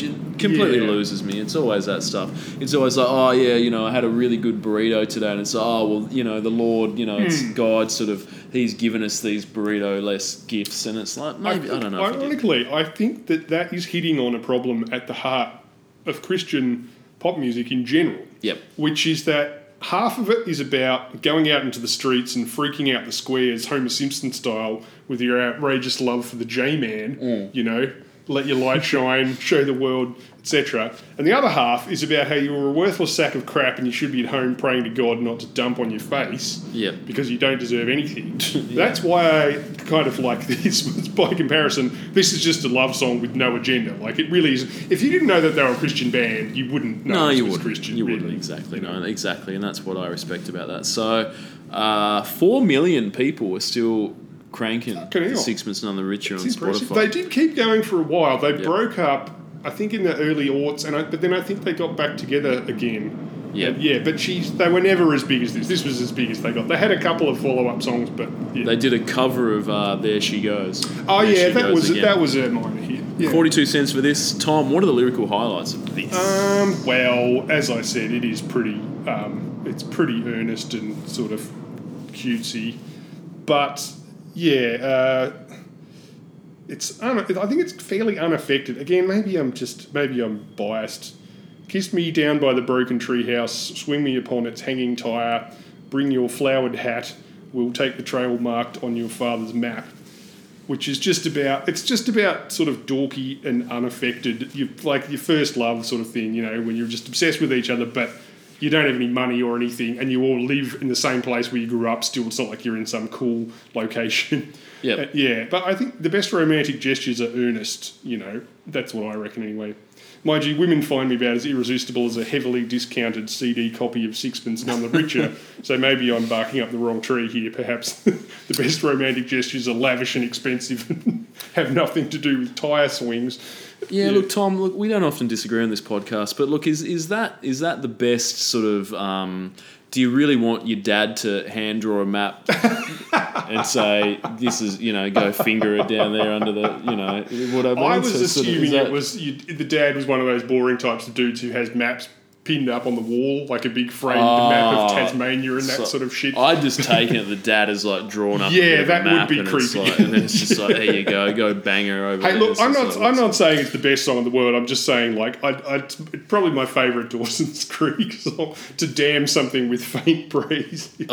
It's my favourite song off the Dawson's Creek soundtrack. Yeah, look, that might be faint praise, Tom, but it is nevertheless true because it's better than the Sean Mullins one. So, which I thought was that fucking lullaby. Rockabye, that's the but only Sean Mullins but song I know. it's a Sean Mullins song that isn't that, which I can only imagine is fucking woeful. So anyway, look, moving on from Sixpence None the Richer, 3 weeks of that. Up next is Jennifer Lopez, J-Lo, If You Had My Love, and for 3 weeks of power, fantastic. Now, this is J-Lo's debut single, straight to number one. Yeah, so, look, a lot of other top 10 hits. She's had just a fuck ton. Waiting for Tonight, Let's Get Loud, Love Don't Cost a Thing, I'm Real, all of those ones. But Jenny from the Block hit number one when she teamed up with... Sorry, what am I saying? Oh, you're saying Jenny from the Block's one of her other hits, but she hit number one again. When she teamed up with Pitbull. Yes. So that's the story for that. Sorry, I lost my train of thought there. But yeah, so there's a lot of other top 10 hits. But this is her first number one, and we will talk about her and Pitbull one day in the future. Exciting times ahead. Look forward to that. I was a bit sad about this. Yep. Not in the immediate aftermath of this song, but in the year that followed, because I first saw her in Soderbergh's Out of Sight, which came out the year before, and in which she's amazing. Like, I think that was only like the second film or something she'd done, I think. Or very little. And she is so good in that. Have you seen that? That's so I great. have, yes. I low-key reckon that's a better Elmore Leonard adaptation than Jackie Brown. I think it just works better for all of Tarantino's fan base. There's so much underplayed chemistry with her and Clooney. And I just assumed that she was an up-and-coming actress who was going to, take the world by storm. And, instead, she clearly, obviously, after this, it sort of turned out, oh, no, she really wants to be a pop star more than acting. And when she did go back to acting, she was appearing in shit like Made in Manhattan and Geely with old bum Cheatin' McGee. But, I was going to mention Made in Manhattan. Sort of like, but you're absolutely right. Sort of, I think, and you see this with a lot of performers where... So take someone like your Keanu Reeves. So... or even, River Phoenix, someone like that in the 90s, where it's sort of people that are sort of, or Johnny Depp even, where musicians, they're sort of dabbling in both worlds, then one of them takes off, And then, fortunately, because the music was fucking woeful, they sort of put the music to a side, and it's only for nights It's at like the a Viper hobby, Room where yeah. fucking, Keanu's playing with The Edge or some shit, and then everyone Yeah. goes, this is dog shit, but we won't say it's terrible because we're at the Viper Room and everyone's going, we're on drugs. But J-Lo did the opposite, where she sort of went, well, I'm going to run both careers parallel. And as we learned with Will or Smith... even leaning more into Yeah. I mean, by comparison to those people you just mentioned, like, what I mean is, as soon as this came out, you could see even just from the promotion and the PR and the videos and stuff and the album covers, this is not just some tossed off thing that she's doing on the side. Yes. This has been thoroughly planned and thought through. Like, this is clearly the thrust of her sort of career. Why would I do sort of indie-ish films, or not even indie, but like smaller films? Yeah, or when why would I be a can- B-list actress when I could be an A-list pop star? sort of Exactly, thing? and Even then- though, to me, I would have thought, being a B-list actress, you'd probably make nearly as much money and it'd be a fuckload less work, surely. Yeah, exactly right, for sure. But then she had the acting. She went in to do, as you said, Made in Manhattan and a lot of other things. So she still had that Hollywood cash. Oh, yeah, coming totally. in, so Don't it's- get me wrong. And maybe that was just an unusually lucky break with that film. Maybe that just perfectly suited her style. Yeah, but also I guess with the pop career, if this song hadn't have been a hit and a few singles mightn't have been a hit, she could might done have just said, Anaconda 2, Anaconda 3, Anaconda Exactly. 4, Anaconda in Exactly. the New York sewage system, Yep, all of Anaconda those. 5 in space, with Anaconda 6. Down Under. I think they'd get to do a Down Under one. Maybe a Mars one, sort of like Vin Diesel when he went to Mars in that Chronicles of Riddick bullshit. So yeah, look, the video for this is completely insane. It's about as 1999 as it's possible to get, I think. Look, at the video starts with a dude searching for Jennifer Lopez using like web crawler or some fucking pre-Google internet search engine on Netscape Navigator. Yep, I where think he's running one of those Macs from last year where the resolution's about 200 by 250. Yeah, it's pixelated as fuck. The words, it's crazy. And he's taken to Jennifer Lopez online, which appears to just be a gateway to our OnlyFans account, like, or whatever the like. It seems it's one of the. It really looks like it's sort of you get to. It's not sort of you get to an artist website. It's like, here's my discography, and maybe a T-shirt you can buy. Here's my bio. Here's some history or whatever. Yeah. It's effectively just $9.99 a month to sort of pay and in watch. those days, your OnlyFans account was just your website. That's It looks like and you sort of- everything else. It was also your Instagram and your Facebooks and where you bought the tickets for your show and everything else.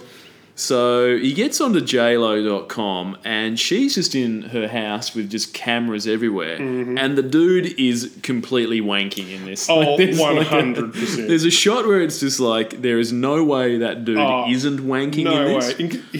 He's not sitting in front of a computer in the office. He's sitting in the dark on the sofa with the keyboard over his lap. Yeah. He's 100% jacking in. Exactly right. Do you reckon, could this possibly be the first pop video that features fans watching the singer on their website? Yeah, I think so. I mean, I think it's the first one I can think of off the top of my head anyway. the thing is, no one would do this these days because it's just everyday life. But it seemed like in 1999 it was just, there's this new thing called the internet. Yeah. If we can get that into a music video, look how cool and amazing it is. Whereas if I made a music video today of just watching someone on a computer screen that I was paying $9.99 per month or whatever, people would just be like, I don't know, dude, that's sort of pretty weird. So yeah, and it doesn't help that the dude's just sitting in the room. As you said, it's a darkened room wanking. It doesn't help that the lyrics are, "If you had my love, would you come for me?" I mean, that just sort of like tips it over the edge into, this is definitely a wank anthem. So look, and at the end of the video, the dude checks out J-Lo in the shower. Yep. And so do several other dudes. So it's just basically... We don't just see one dude, we see many dudes watching her in the dark on the computer. There's two dudes in the shower. There's two dudes working in a fucking auto repair shop that just somehow have Wi-Fi. I don't even think it existed back then, but yeah, there's a dude, so sort of just sitting there repairing cars. They've got their laptop in the corner. I don't even think that technology existed at the time.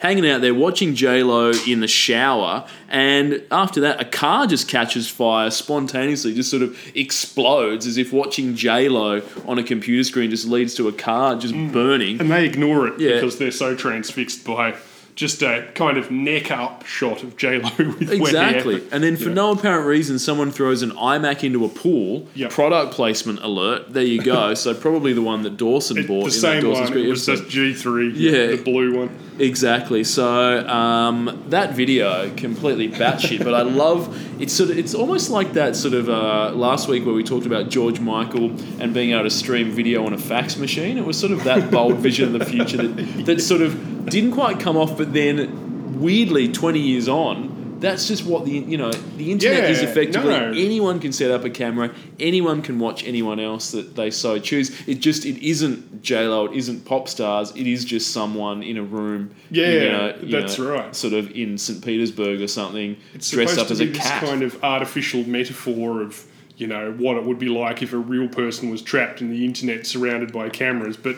The idea that in 20 years' time people would voluntarily fill up their house with cameras connected to the internet, even people who weren't running OnlyFans accounts and so forth would have seemed very strange. But, like you say, it's kind of dorky but weirdly prescient in some ways. Oh, exactly. How much would you pay for a J-Lo live house stream? I'm asking today, only 99. No, only just for this. What that dude was watching. If you could go to J-Lo's website, just watch her cooking breakfast, taking a dump, watching TV. When I was 20, I probably would have paid $9.99 because I definitely had a crush on J-Lo back then. Yep. These days, I'm not on anyone's OnlyFans account, so I guess probably a zero. Yeah, probably zero for me as well. I don't think I'd pay anything for there. But, look, it's all good. If you're listening to this song and thinking it sounds a little bit like a Destiny's Child song, it was written by the dude who wrote the song Say My Name. Oh, okay. So that's sort of, as you mentioned before, that some of the things sort of, that sounds a bit like that. And it's like, why does J-Lo sound like Destiny? It's the person behind the scenes. As a first single, I reckon it owes a lot to Gloria Estefan as well, who was making kind of a comeback at this point. Like, she was big in the sort of 80s, but then she had a bit of a sort of late 90s comeback,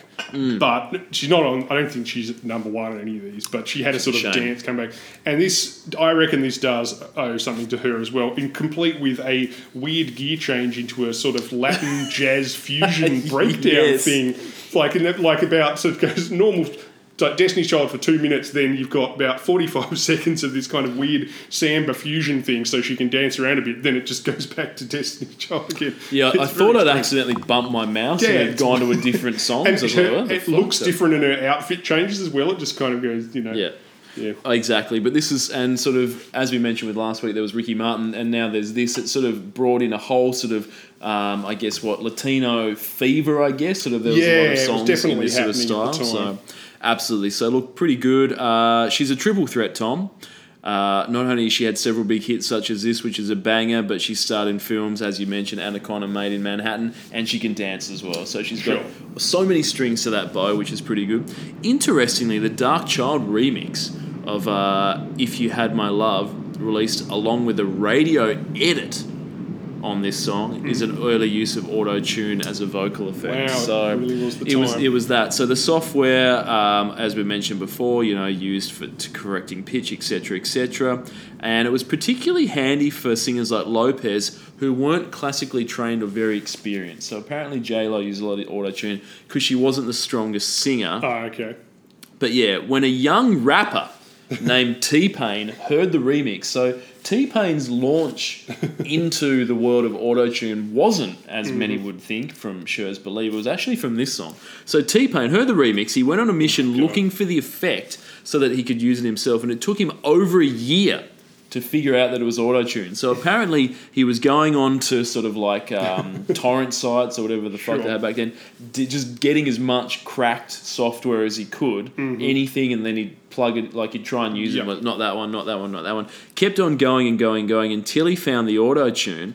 And as you mentioned before, Tom, when we were talking about Believe, so secretive because singers didn't want the public to know about it, and neither did the producers or publicity teams. So T-Pain put the effect all over his first solo album, Rapper Turned Sanger, in 2005, and opened the floodgates. So Damn it. double auto-tune in this thing, but I just thought, as we mentioned auto-tune earlier, just thought I'd want to point out that this song is almost direct. Well, the remix is almost directly responsible Rapper turned singer, eh? Yep, I'm not sure if for he that. qualifies on either count. Rapper frankly. turned singer, yep. So look, Tom, I think it would be remiss of us to not mention this, but looks like as of earlier in 2021, J-Lo and Ben Affleck are dating again, which is some of the most exciting news I've heard for some time. Hey, maybe it'll work out, second time's a charm. I'm sure the tabloids will totally leave them alone this time, let them no have doubt. a normal relationship. Hey, maybe Kevin Smith can put him in Silent Bob and Jay finally fuck or whatever he's working on at the moment. Yeah, what were they in? What was that one? They were in Jersey Girl. Jersey Girl 2. and Gila. Oh, that wasn't Kevin Smith. It just felt like it was. Yeah, no, they were in Jersey Girl. Well, hopefully they'll make a Jersey Girl 2. Hopefully she'll be in the Batman. Is he in that? No, No, he's not Batman anymore. Oh, no, We're that's on a to our shame. 36th Batman. That's a shame. I'd love to see him back. So look, great. This is pretty good. I actually quite like this one. It's pretty enjoyable for me personally. Yeah, but I think it's more fun than a lot of the stuff she did later on. There was some bullshit in there. I think I read a lot of them out at the top. Like you say, it really just sounds like a Destiny's Child song. Yeah. So if you like Destiny's Child, Which or I do. TLC, then you'd Absolutely, yeah. Destiny's Child. A lot of people don't know this. They're the math core of pop songs. Some of those time signatures are all over the fucking place. So Okay. massive respect for Destiny's Child. But look, you're right. This is better than sort of especially Jenny from the Block. Yeah, That was I think bullshit. she's getting into trying to be hip hop and And stuff. I'm real. I'm real. Yeah, I liked her Let's Get Loud. Oh, type, yeah, that's her, fun. Her Latin influence stuff more. I think it's Waiting really for fun. Tonight, it works for me as well. Party so it's all good. jams. Exactly. So 19 million fucking Christ on a God bike. That's a lot of almighty. people. People love J-Lo. 23 cents for this. Lyrics, there must be some great shit in this. Well, clearly it's J-Lo laying down the rules for a prospective partner. Yep. If you want my love, you can't lie to me, cheat on me, this better be serious. At one point she says, you said that we could possibly spend eternity. See, that's what you told me, that's what you said. But if you want me, you have to be fulfilling all my dreams. Yep. Now, I don't want to get ahead of myself, but I think that both of these people just have unrealistic expectations, Ben, frankly. Yes. I mean, if you think he might be full of shit because he says he wants to spend possibly eternity with you, I'd say you're probably right, Yeah. frankly. But by the same token, if you're looking for a man who can fulfill all your dreams, then you've obviously set your fucking standards too high. Ben Affleck couldn't fulfill all of her dreams in real life, and he drove the fucking Batmobile. Yeah, that's true. Like, Exactly. yeah, I don't know. I'm not sure if the writer was really thinking ahead on that one, but, Yeah. hey. Exactly. It's like that Cher song. It's not particularly good lyrics, but it is at least kind of self-affirming, It's not, you're not pining. You're saying, look, I got standards, bitch. If you want to go out with me, lift your game. Indeed. Look, but I think that's fair enough. So J-Lo, It's that lasting influence of feminism that the Spice Girls influenced. I think so, girl. If they hadn't invented feminism like 2 years ago, then Yeah, exactly right. I think you're absolutely correct. Girl power, feminism, if it wasn't invented, late 90s, then we wouldn't be where we are today. So Sure. someone had to pave the way, and then someone like J-Lo had to sort of build on that original pavement and sort of create the layers of feminism. So thank you, J-Lo. All right, next up is Pearl Jam with Last Kiss. Now, I don't even know what the fuck this is. It was written by Wayne Cochran, who I hope is Tom Cochran's dad, and Pearl Jam covered it for the No Boundaries compilation, which benefited refugees in Kosovo. Now, this is a cover, and it's their only number one hit, so effectively Pearl Jam are Alien Ant Farm. Is that correct? yeah, they never quite made it to number They one, didn't. did They didn't. So No. they are. So they It's slightly more complicated than Is it? that. But Okay. yeah, I mean, No. I'm not saying they're not the Alien Ant Farm. They're the Alien Ant Farm of grunge. But yeah, anyway, go for it. It was the original song was recorded in '61, then '63 and '64 by Wayne Cochran and a couple of other people. Teen tragedy songs were really big back then. This is a Yeah. teen tragedy song, if you don't know. They were the screamo of the day, Ben. Stuff like Leader of the Pack, Tell Laura I Love Her, and Teen Angel, which is about a chick getting run over by a train, trying to get her boyfriend's class ring back. So I hope that $5 aluminium ring was worth it. Reasons why these songs were popular have been mulled over in the time since. Like Yep. some people have suggested that in the pre-Flower Power world, they represented a sort of rebellion and escape from parental control through death. Or that there were a huge number of tragic accidents involving rock stars around that time. That was the Big Bopper's plane went down, the but a whole Beacon, bunch of other people as well. James Dean died as well. It's the era that American Pie was written about. Yeah. No, not American Pie. Yeah. The American film. Pie, yeah, No, not song. the film, not the film about fucking dessert. Stifler. The film about the day the music died. The yeah. song about the day the music died. Jesus Christ, Don Henley. McLean's American Pie. Other people have said that teenagers are all dickheads who think going face first through a windscreen will be romantic as long as the Smiths are playing when it happens. Yep. But yeah, Eddie Vedder found this on some vinyl single in an old record shop, and they did a cover for their fan club. It was unreleased, but some DJ got hold of it and started playing it. Eventually, the record company pushed them to release it, and they were so huge at the time in general that this went to number 2 in the US and Canada and number 1 here. So then they gave the profits to that Kosovo thing of their single. That's but very good, yeah. As you say, it is weird to think that this was their only number 1 in Australia, because they were like such a soundtrack for being a teenager in the 90s, whether you wanted them to be or not. And Like, this is they were also 90. inescapable. This is also 99. yes, you got to so remember they've- Pearl Jam. Like they've been Yeah. rocking. They're active for sort of 10 years now. So that Yeah. they were. I assume that. They're tailing off, people thought by now, Exactly. So look, you're right. A lot of history to this song in terms of the original version. The Big Four of grunge, Tom. We've talked about the Big Four of. Well, we didn't invent the Big Four of thrash. That's obviously people have been speaking about that. Megadeth, Slayer, Metallica, Anthrax. We invented the Big Four of Eurodance. They copied that from you, yes. Which I've actually forgotten who they are, but I think it was Two Unlimited, La Bouche, Culture Beat, and The Real McCoy. and the Real McCoy. Yeah, of course. So I think they're the Big Four. So the Big Four of grunge, and by grunge I mean the original Yep. Seattle grunge crew. The Big Four are, for me, I think it's pretty obvious: Nirvana, Soundgarden, Alice in Chains, and Pearl Jam. Yeah, I think they're the Big couldn't- Four. I couldn't They're the argue Big with Four. that. Now, this might be controversial, Tom. Were Pearl Jam the worst of the Big Four grunge bands? Are they the Anthrax of grunge? Or am I sort of stepping on some toes here? Look, I'm not a good enough judge of music to be able to tell you, really. They're probably my least favourite. The one I listen to the least Yes, correct. now of them, although I listen to them a lot of the time. And and they were huge too. They were probably... At this time, they were definitely the most popular out of all of them. Like Alice in Chains had tailed off, Soundgarden were doing different things. Nirvana obviously had come to a screeching halt. Yep. And like even when Kurt Cobain killed himself, like Pearl Jam were at that time, they were much bigger than Nirvana. Nirvana resurged massively because that happened, obviously in the public consciousness anyway. But look. yeah, hey, look, I don't know, I can't tell you, man, but I know a lot of people don't like Pearl Jam. Look, I think they're dog shit. You'd be one of those people. Sure. I think, and the reason for me is, and look, I think musically, the other. Here's the thing. I think when you look at the other bands that were big at the time, as we mentioned, those Big Four, and some of the other lesser sort of known Yep. bands as well in the Seattle scene, they certainly had what I consider bands that were influenced by Black Sabbath.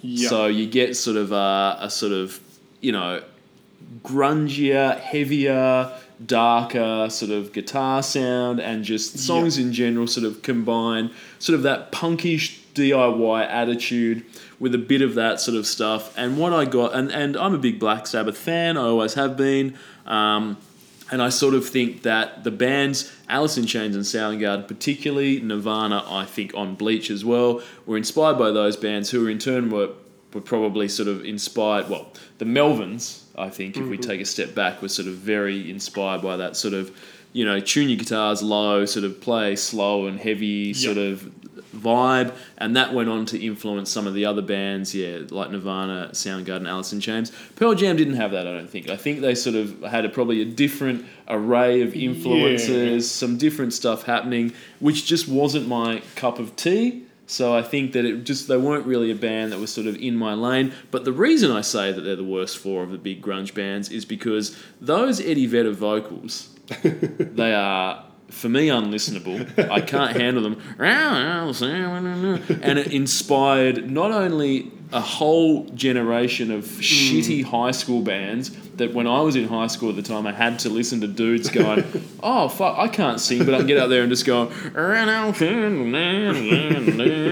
but it has inspired a million dog shit bands that continue to this day where dudes that cannot sing just jump up there and just go, can you take me higher now? And it's fucked, and I hate it, and I'm putting it squarely on the shoulders of Eddie Vedder. Look, hats off to the man. He's the last man standing in that big four. The other three dudes are all dead. Lane Staley, obviously Kurt Cobain, Chris Cornell, they're all gone. So he's the last one standing. So good on him for that. But at the same time, you've ruined music forever. Look, I'm sorry, but I'm going to have to put my foot down here. Just on the sense that, as we've already said, I think, or at least I said anyway, you can't blame a band for the people that they influence. Yeah. You can blame them for plagiarism. You can blame them for getting 15-year-olds pregnant. You can maybe blame them for getting people crushed to death at their concerts if they get on stage and yell, everybody run to the front and fuck each other up. But you can't blame Eddie Vedder for Nickelback, I don't think. And I also think, that... I mean, I know what you mean. His voice sometimes it verges on him doing a voice instead of sort of singing. But I think it's all him doing a voice, isn't it? Or no one gets up and is going, but I mean, what I mean is, I guess it's a style, like a question of where the line is between someone doing a style of singing and someone just doing a voice. Like the difference between when British and Australian singers sing in an American accent. Oh, yeah. Just to sound more poppy. But then some of them take that a step further and it's like they're doing an American singer's voice that they've heard that they like they're just doing an imitation. There's a line where, I'm not sure. But I think I had a friend of mine who was a singer at the time. He also really liked Chris Cornell as well. Yeah, he's a better singer. He said... Chris Cornell was an amazing singer, yeah, for sure. But he liked Eddie Vedder because he said what a lot of people copied later on was the grungy singing, which was the sort of more distorted, that sort of Nickelback, that kind of growl, that sort of, if I sound like this, I sound more macho. He said he doesn't sound like that. On the first two albums, at least, his voice is all clean tone. It's all clean notes. It's not sort of distortion. Like you say, they had a less raw sound than a lot of those other bands. They were a bit more, not poppy, but they were more sort of radio friendly, I guess you could say. But I mean, he just had an interesting voice, I think, and also chicks thought he was rad too. For whatever that's worth. Doubt. I mean, they thought Kurt Cobain was rad too. Don't get me wrong, but Kurt Cobain looked like a fashion model, frankly. Yeah. Whereas the rest of them were kind of fairly normal looking. Lane Staley wasn't going to be on any 14-year-old girls' teen beat posters, I don't think. Well, outside of the grunge era anyway. But, possibly. Look. I'm not disagreeing with you. I'm saying, I don't know, and I don't listen to them much. I haven't listened to 10 for years, but Yeah, look, I just think that musically they were probably, for me, and this is just my own personal taste, they were the least interesting musically, and then vocally, couldn't handle it at all. At the time, I couldn't handle it, and now I think it's even worse than I can even remember. A lot of dickheads copied that style, don't get me wrong. For sure. But you listen to, say for example, you put on Alice in Chains' Wood, you go listen to that song now, and it's as good as today as it was when it was released. Lane Staley's voice is great. It's a great song, very catchy, but sort of darkish as well. Very, very good song. I like that a lot. And all that sort of Soundgarden stuff from around that era, whether it's sort of Bad Motorfinger, or Super Unknown, both good albums. They're using a lot of weird time signatures, a lot of different tunings. Chris Cornell's a lot better singer. So all those things I found quite interesting at the time. and I still like them now. But yeah, probably, I don't know. But you're absolutely right, though. I shouldn't be shitting on Eddie Vedder for Creed, you know what I mean, or Nickelback. No. It's basically but like I mean, saying... you're totally fine to not like his voice. I know a lot of people find it eminently mockable, like, don't get me wrong. Yeah, no, it's the worst. But yeah, the fact that Nickelback you can't blame him for Nickelback, like, because it's effectively blaming Rage Against the Machine for Fred Durst. It's effectively doing like that dude. He's rapping and there's rock guitars, so therefore he created that. So yeah, absolutely. So look, 11 million. So a lot of people, a lot more people, like you them. say, I mean, they've moved into dad rock now territory, but they're still putting in albums and stuff. Yeah, I mean, once you're around for 30 years, you sort of have to, I guess. That's what you got to do. So look, a lot of people do enjoy them, 11 million. So those people probably disagree with my hot take that his voice is terrible, but that's okay. $1. This is going to cost you a full $1. Yeah, well, I mean, was it a single? Yep, I think it was. It did eventually get was released. Single, Yeah. But you're right. But so. it wasn't, like you say, this was out of range of their original. Now, Tom, have you got some lyrical highlights? Is it about a car crash? There must be some lyrical. It is, yes. As 10 especially would indicate, Eddie Vedder is definitely a fan of sort of not morbid, but like dark sounding themes and stuff. My first impression of that album when I was a teenager was, I can't believe how depressing this album is. Yeah, I didn't really understand why people would like it, but anyway, I was trying to think what would have attracted to him to listening to this song back then, and I think maybe it's possibly because this is almost comically morbid. Like, he gives it to you straight, but I suspect that he might have thought this was slightly funny as well. It gets straight into it. The first line is, we were out on a date in my daddy's car. We hadn't driven very far. There in the road, straight up ahead, a car was stalled. The engine was dead. I couldn't stop, so I swerved to the right. I'll never forget the sound that night. Screaming tyres, busting glass, the painful scream that I heard last. Verse number 2 is, he wakes up in the rain, covered in blood, holds his dying girlfriend's head in his hands, might be attached, might not, and they have one last kiss before she dies. Doesn't mention if he follows through. What do you think? Maybe you could write a B-side about, what happens immediately after That's that. true, yeah.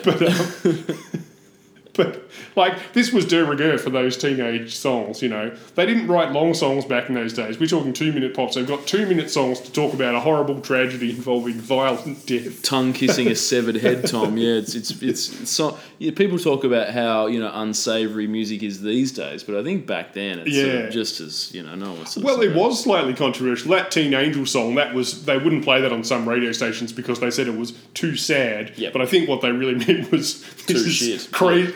Too crazily morbid and sort of like not literally violent, but even then, like for a 1961 song, he talks about waking up covered in blood. Yeah. He talks about hearing his girlfriend scream as she goes through the windscreen and stuff.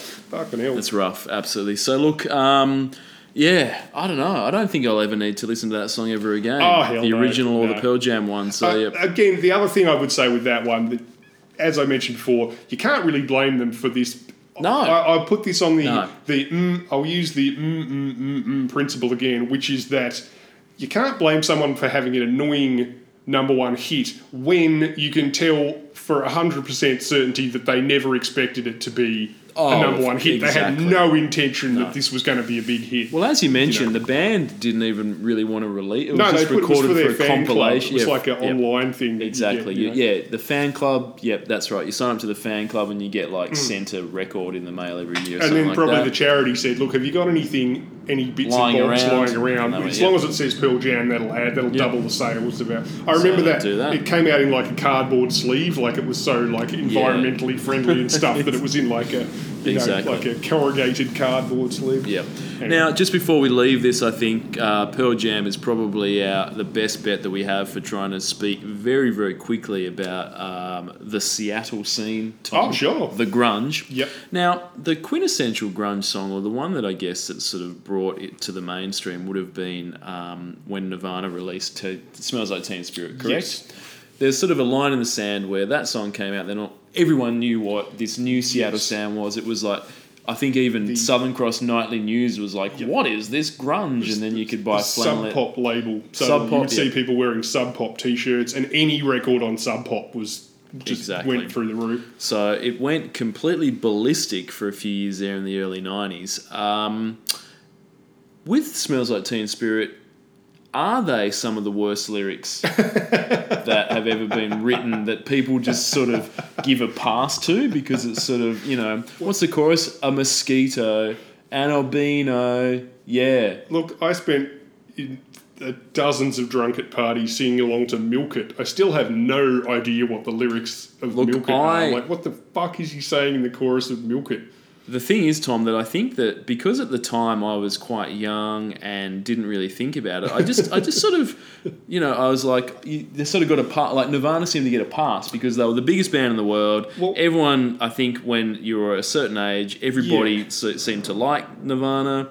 And then you just sort of went, yeah, great. And then you sort of look back in hindsight and just like going, yeah, maybe those lyrics were a bit shit. I think part of there were a bunch of things in the Seattle stuff in the grunge thing that were a reaction to things that had come before them. There were a whole bunch of weird shit that seems normal now, but at the time, like if you compared it to like the popular music of the time and the glam metal that had come before them, things that you don't even think of now, like having single word song titles. Yep. Like on 10, like every song is just one word. Alice in Chains, like their songs would just be one word titles, and the word wouldn't be in the chorus of the song. So you would walk around going, what's that fucking song? And then you would find out it was called Spack or something. Like, that's not even, you didn't even say that in the song. Why is it called Spack? And, shit like that. And another one was having obtuse lyrics that were sort of, like purposefully kind of tangential, a little bit abstract lyrics. Like Pearl Jam's lyrics made more sense than most, but even then they would write crazy shit like Yellow, Leadbetter and stuff. And Kurt Cobain openly said, I usually just make up the lyrics to fit the music. Like at the time, so it's more about the lyrics are kind of like punctuation for what's happening in the song. Absolutely. Look, the lyrics to Smells Like Teen Spirit, I think, are objectively terrible, but I do like his body of work in general because it just makes a mosquito, my libido, an albino, my mosquito, albino, and then how low. It's good stuff. Look. Love it. He's a genius. Yeah, it's good, but I do like them because they were just sort of a bit, wacky, I guess. So I probably can't really talk. I can't really criticise other lyrics now that I've sort of admitted that that's fine. So, absolutely. But look, interestingly, Tom, in 1991, Seattle as a place, people were like, where the fuck is that? No one really knew about it. And now I think when people think about that, they probably think grunge, Starbucks, Microsoft. Probably those things. Maybe in that order. Bill Gates, I think, lives there. So Starbucks, of course. And Starbucks, all from Seattle. But the thing is that what it demonstrated was at the time was that you didn't have to be from Los Angeles or New York. Traditionally, it was basically that, wasn't it? It's like, you're from LA, you're from the LA Strip, this is where rock comes from, or you're from New York, you're doing your own thing there. Seattle proved that you could have a whole scene that became internationally famous just off the back of a handful of bands in sort of a very local scene with a record label that promoted them. Where is the next Seattle going to come from, Tom? We used to have this discussion sometimes, you know, like, I think the problem is that what made Seattle so cool, what you're talking about, is that you have an isolated melting pot. Yes. So things can percolate and intermingle, and you get this incestuous thing where all the musicians exchange stuff with each other, bands, and people do weird stuff. Like Seattle, uniquely at the time, seemingly started doing homemade vinyl that became a cool thing to do because it was this way you could cheaply mass produce stuff, because CDs back then were more expensive to burning a whole bunch of CDs to give out would be too much, and cassettes sound like shit. So they went, we'll get some old fucking vinyl machines, and then there were these they would do small print run vinyls, which gave everything this coolness factor. So, but I think now with the internet, nowhere would be you couldn't get that melting pot effect because things would be too out in the world, to develop under a rock that way. There's nowhere away from the big scenes. So No. we're not. So yeah, you're in LA and all the bands are like, oh, Motley Crue's popular gun. Let's try and sound like that. Whereas sort of you're off in a corner somewhere where you don't hear that stuff. But yeah, you're right. With the internet, you can listen to anything that's ever existed at any time immediately. And you can be influenced by other stuff. And you're right. Exactly. So what you're saying, Tom, if I understand, is that the next Seattle will be Bernie. Is that correct? On the jewel of the northwest coast of Tasmania. Northwest of Tasmania, I reckon. Absolutely. So look, Intense Bernie Hammerage Zian, have set the sort of Devonport. stage back then. So there's going to be a new generation coming out. So there's going to be a grunge explosion coming out of Bernie 2023 to 2024, I predict. It won't be exactly like grunge. It'll be a new thing. It'll be something. It'll take some of the seeds of grunge, put them through an intense Hammerage filter, and then we'll get something else coming out the back there. So that's pretty good. So there we go. That's Pearl Jam. Anything else to mention, Tom? I was just going to say, if for some reason you haven't heard enough about fucking grunge from all us increasingly aged Generation X's, there's a really good doco called Hype, which is about the grunge scene at the time. Yeah. Oh, I was reminded of it because the tagline was "Your town could be next," and it's as much about the bands as it is about what it's like to live in a town, an isolated town, which suddenly becomes the cultural apex of the world for 6 months. Yep. To the extent, there's one scene where there's this lady who works for this small record company, and she said, I was getting daily phone calls from news services around the world asking me about the Seattle sound and what it was and who it meant and all this stuff. She's not like a journalist or anything like that. She's just like a receptionist. She said, I ran out of stuff to say after weeks. I just started making shit up. I just started telling them about buzzwords that I'd heard, stuff and fashion,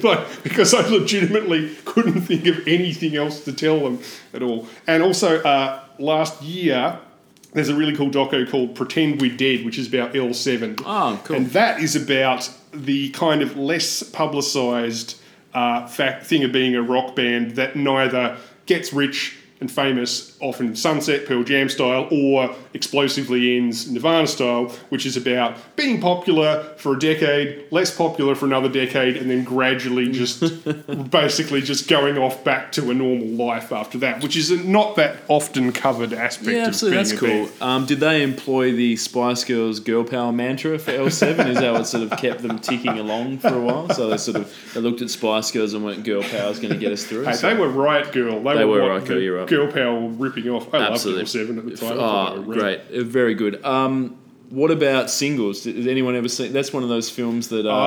Yeah, that was a proto. It's got a grunge soundtrack, but there's nothing grunge about the shitty romantic comedy. Yeah. I stretch it. The word comedy is doing a fuckload of heavy lifting there. One of those films that a lot of people own the soundtrack but hadn't actually seen the film because it was terrible, and also it wasn't quite Hollywood's attempt to, hackers style create a subculture out of the film. But who is it? Oh fuck, that's going to drive me. I just watched a podcast on it. It's an early film by, what's his name? Who's in it? Like Matt Dillon? It's Cameron Crowe, the guy who went off to do Almost Russell Famous, Crowe's dad. Yeah, We Bought a absolutely. Zoo, etc. Other great film. Good. All right, we've touched on grunge. We've done that. We're 99. We're at the end of the decade, so we had to try and touch on that for a bit. I know Apologies you weren't a for big people fan that of that, but let's move on to something that you are a big fan of. Well, I'm a massive fan of this next one, Tom. It is Lou Bega, Mambo number 5. Bracket, a little bit of dot. Now, Tom, is Germany the spiritual home of the Mambo? Oh, people have said that, Ben. Look, I think it is. Lou Bega's from Munich, and I feel like if I ever get the chance, Tom, to go on an international trip where I want to explore the music that I love, grunge, obviously, I'll be flying straight to Seattle, getting a big fucking foaming cup of liter Starbucks, one of those things, knocking back that latte and going, actually, I'll get like some sort of frappuccino or some bullshit, drink that down, go, where did Nirvana used to play? And they'll be like, it's all been bulldozed because they've built apartments. I'll be like, oh, fuck that. Stop 2 on the plane, straight to Germany because I want to learn about the Mambo, I think. And that's where I'd go. I wouldn't go to Cuba. I would skip Cuba. I'd fucking hate those communists. I would go straight to Munich and say, show me where Lou Bega put together not only Mambo Number 5, a little bit of, but then the album, which I think was called A Little Bit of Mambo or something like that. So, absolutely. So, look, this is a great track because I respect this guy. What he's done is he's taken an old instrumental track from 1949. Mm-hmm. He's just found that probably, on whatever. What did they have in 99 before Spotify? He's probably just downloaded it off, fucking Napster or some shit. Yahoo Music or something like that. LimeWire. He's got it off LimeWire. He's got it off LimeWire. And then he's taken that instrumental song that's existed and then he's just set a heap of names over the top. Yeah. Oh, a little bit of Samantha, a little bit of Monica, a little bit of Tina, a little bit of Chanel, a little bit of Jane. And he's just done that over and over again. And people have just lost their fucking minds over that. They have. And it's gone to number one for a million years. 8 weeks here, Tom. But spare a thought for our French listeners. Hi, everyone there that's listening in Paris or wherever the other places in France are. I can't do some. Can't list them all. Can't list them all. But to our French friends, apologies. These guys, this was number one for 20 fucking weeks. Oh my god! It's like almost half a year. You poor bastard. Jesus Christ! Unless you didn't like the Mambo, Yeah. or even if you did, frankly. Yeah. I was going to look up the Lou Bega story, but I thought I'd look up who actually did the real song. What can you tell me about the OG, Tom?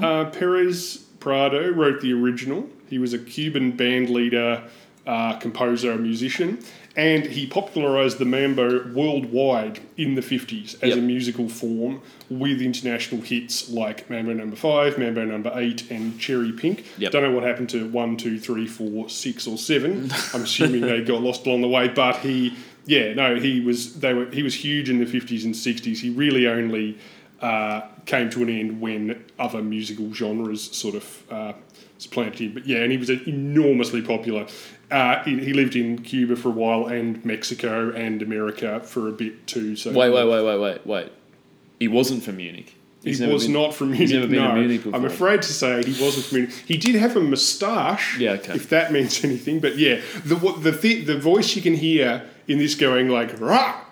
That's him. He would do that in his songs. Like sometimes he's yelling like it's like Cuban for like get it or take it or something like that. He's sort of so he was very energetic at the time in the So the only 55 he's rocking out. The only good part of the song, the rah, is not even Lou Bega. No, that's him. And the actual music as well. The catchy part of the music. Yeah, for sure. So, and that's what's great about this. It isn't really sampled as just sort of wholesale. I'm just going to say shit over a different. It does also contain another sample, which is from "Insane in the Brain" by Cypress Hill. Bizarrely enough, it's just a little sort of noise that's in it. It repeats through it. It's very subtle. It's one of those ones, but yeah, it's in there. And there's one other little bit in it, like a little whistle or something. So like Be that. Real from Cypress Hill gets like a writing credit on this, does he, or something? I'm kind of amazed because I would have thought everything in a Cypress Hill song would have been sampled from something else, except for the bit where he's talking about smoking the bomb in a car park. Yep.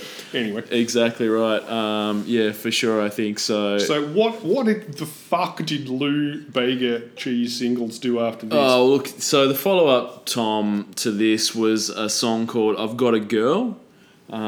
Which sounds it's exactly the same as this fucking song, except instead of doing female names, he's just doing place names. So instead of a little bit of Monica, a little bit of Tina, a little bit of Chanel, whatever the fuck, it's like I got a girl in Paris, a girl in Rome, a girl in Prague, a girl in Millennium Dome. Yeah, exactly. So just lists place names. And look, no mention of if he's got a girl in the jewel of the northwest coast of Tasmania, Burnie, as we mentioned previously, where the next grunge scene will be, but one assumes that he does. Now, listen to this, Tom. I remember watching Hey Hey It's Saturday in 1999. I'm sorry about that. If you go to a psychiatrist, they've got drugs that can help with that. But interestingly, Daryl Summers, who usually was just the sort of very... hey, here's this song, isn't it great? Clapping along sort of dude. He even said when they played I've Got a Girl, even Daryl Summers, who's the usual won't say a bad thing about anyone, just went, Oh, they should have just called it Mambo Number 6. It sounds exactly the same. So It even does sound exactly the it same. does. It is when exactly you heard the those fucking lyrics, same. I found myself thinking, I thought they were in Mambo Number No, 5. exactly. I think I actually thought that was the same song. So if Daryl Summers is giving it shit, it must be Yeah. fucking garb. That's right. Hot garbage for sure. Yeah. But listen, Tom, as we know, the cover's always better than the original, and he does cover Karma Chameleon from Boy George that we've spoken about earlier on this podcast. Poor So old Boy he does a Karma Chameleon cover on his Little Bit of 80s album. So he does a little bit of mambo, God. little bit of 80s through that. And look, I actually didn't listen to it. I didn't bother listening to it, but one can assume that it, as we've said, the cover's always better than the original. There always is an exception, but I gather that the exception makes the rule, and in this case, there's no way that Lou Bega doing a mamboed up version of Karma Chameleon could be better than the original. So, but yeah, look, Tom, back to his, as you mentioned, you talked about what he did post Mambo Number 5, Mambo Number 5. He formed a hip-hop group when he was 13, released an album when he was 15, and he went by the name back then of Mo DK. Okay. Modicay. Don't know if that means something, I'm not sure. But he's featured on a single by a German band called Art, Wow. called I Need You. And Lou Bega rapping is every bit as harrowing as it sounds. So imagine a 15-year-old Lou Bega just doing some bullshit rap work, and that's what you're going to get with that. Now, this is...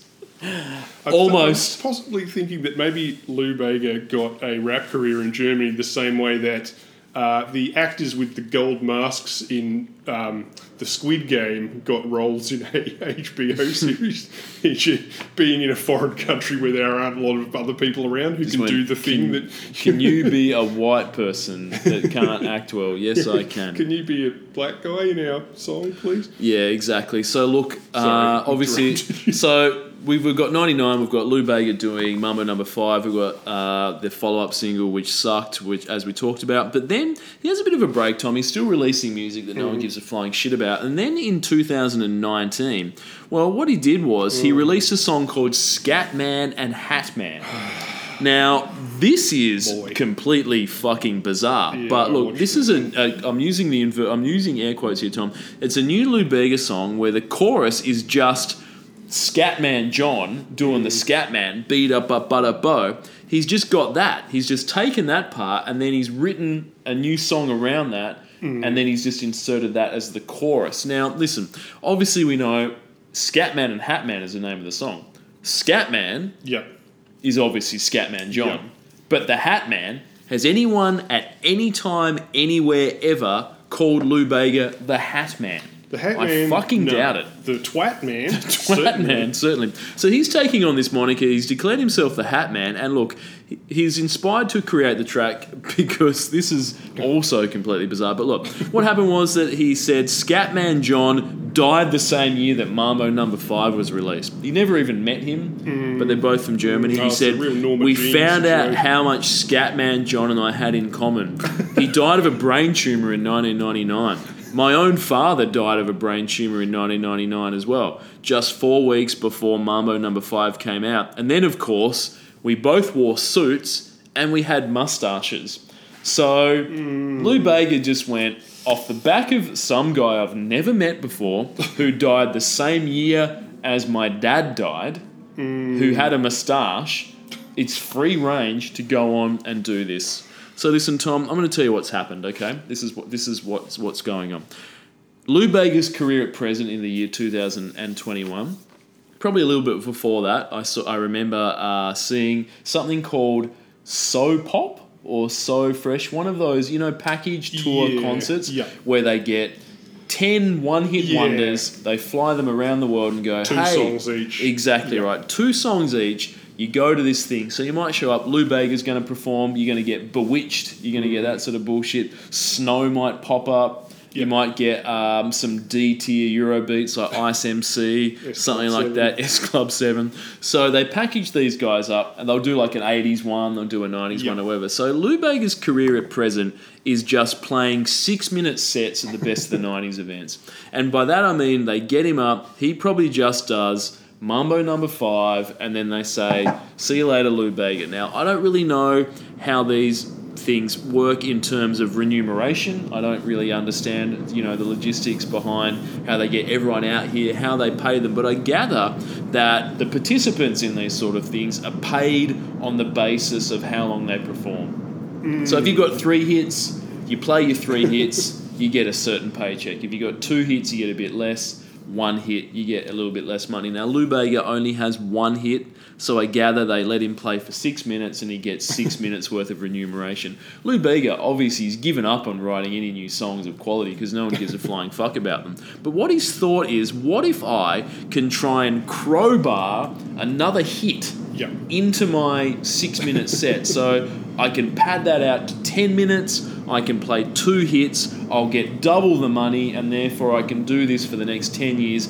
That'll cover the mortgage, I'm good to go, I need a second hit. So what he's done is he's taken the legacy of Scatman John, produced that other hit, and then here we are today where he goes out and performs Mambo No. 5, and then here's another, remember B Butter Butter Butter, Scatman and the Hatman. He's going to do that. Everyone's like, well, I didn't know this was Lou Bega. It's like, it's fucking not. No. But he's stolen that thing. So the question is, what would Scatman John think? Do you think he would want Lou Bega to be do you think that he, if he had a choice, would say, I want Lou Bega to do this? Or do you think he'd be like choosing, another German music icon? I'm thinking, like your Captain Jacks, your Culture Beat, your La Bouche, someone like that, because he didn't get a say in this because he was dead. And I think what we need to talk about, Tom, is that our politicians were debating things, like religious freedom and pandemic laws. But what about legislation that provides better protection for one-hit wonder artists to pass on their songs to other people once that they're dead? Because I know that if I was a one-hit wonder,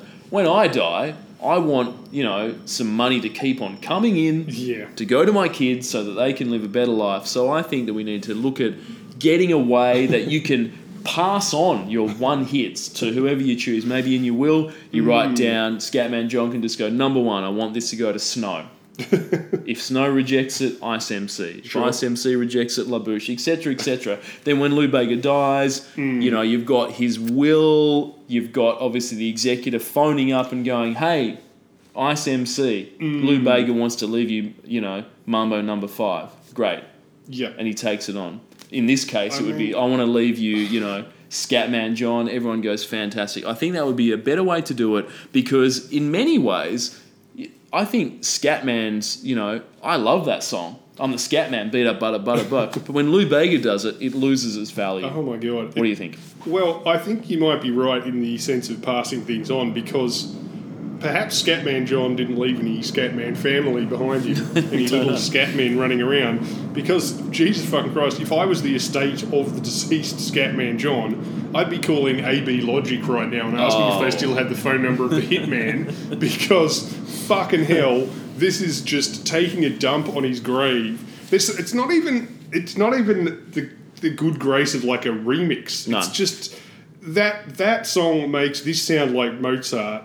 And this makes fucking Mambo No. 5 sound like Mozart. It's just atrocious. It's fucking, apart from anything else, like you say, it's just long past auto-tune being either popularly used or, I mean, it's still used, but you know what I mean, ironically, non-ironically used. It's the whole thing is auto-tune. Like, he doesn't even half sing like he does in Mambo No. 5. He just kind of mumbles through auto-tune, nonsense lyrics over a beat that he got from someone else, and then the chorus, the one good thing about it is just lifted straight out of Scatman John. Oh, exactly. And his image too. They've used his image of him singing it as well. Exactly. So in between that, you've got this twat wearing a suit and a hat, dancing around with some, stock photo ladies that they got from a website. Oh, man. Yeah, look, boy. Lou Bega has taken a shit on the legacy of Scatman John, and I will not stand for it. So I'm boycotting Lou Bega forever. Unless Lou will answer my calls, because I do have an idea for a new reality TV show. Mm-hmm. It's called Bega's Boys. And what happens is, Lou Bega, he buys a house, a dilapidated house. Mm-hmm. He is from Munich, but maybe we can move this to Berlin. Go into the old East Berlin, he gets a rundown house from the communist era. He gets 20, 30 guys to move into the house. Mm-hmm. They renovate the house, sort of a little bit of block style. They cook meals for each other, and then they also perform. Each week, Lou comes in, he votes out who he thinks is the shittest person in there. That goes on for 4, 5, 6 months, however long it goes. At the end of that, Lou's got a fully renovated house he can flip. Vanilla Ice has proven that flipping houses can be quite profitable. He does that. And then the 5 guys left in the house form a boy band that then Lou Bega mentors. Sure. So I think With that his could depth work. of musical experience Exactly that he got right. from crapping on over other people's songs. Absolutely, and I'd like to see that. I think that Lou Bega would be a great mentor for a boy band.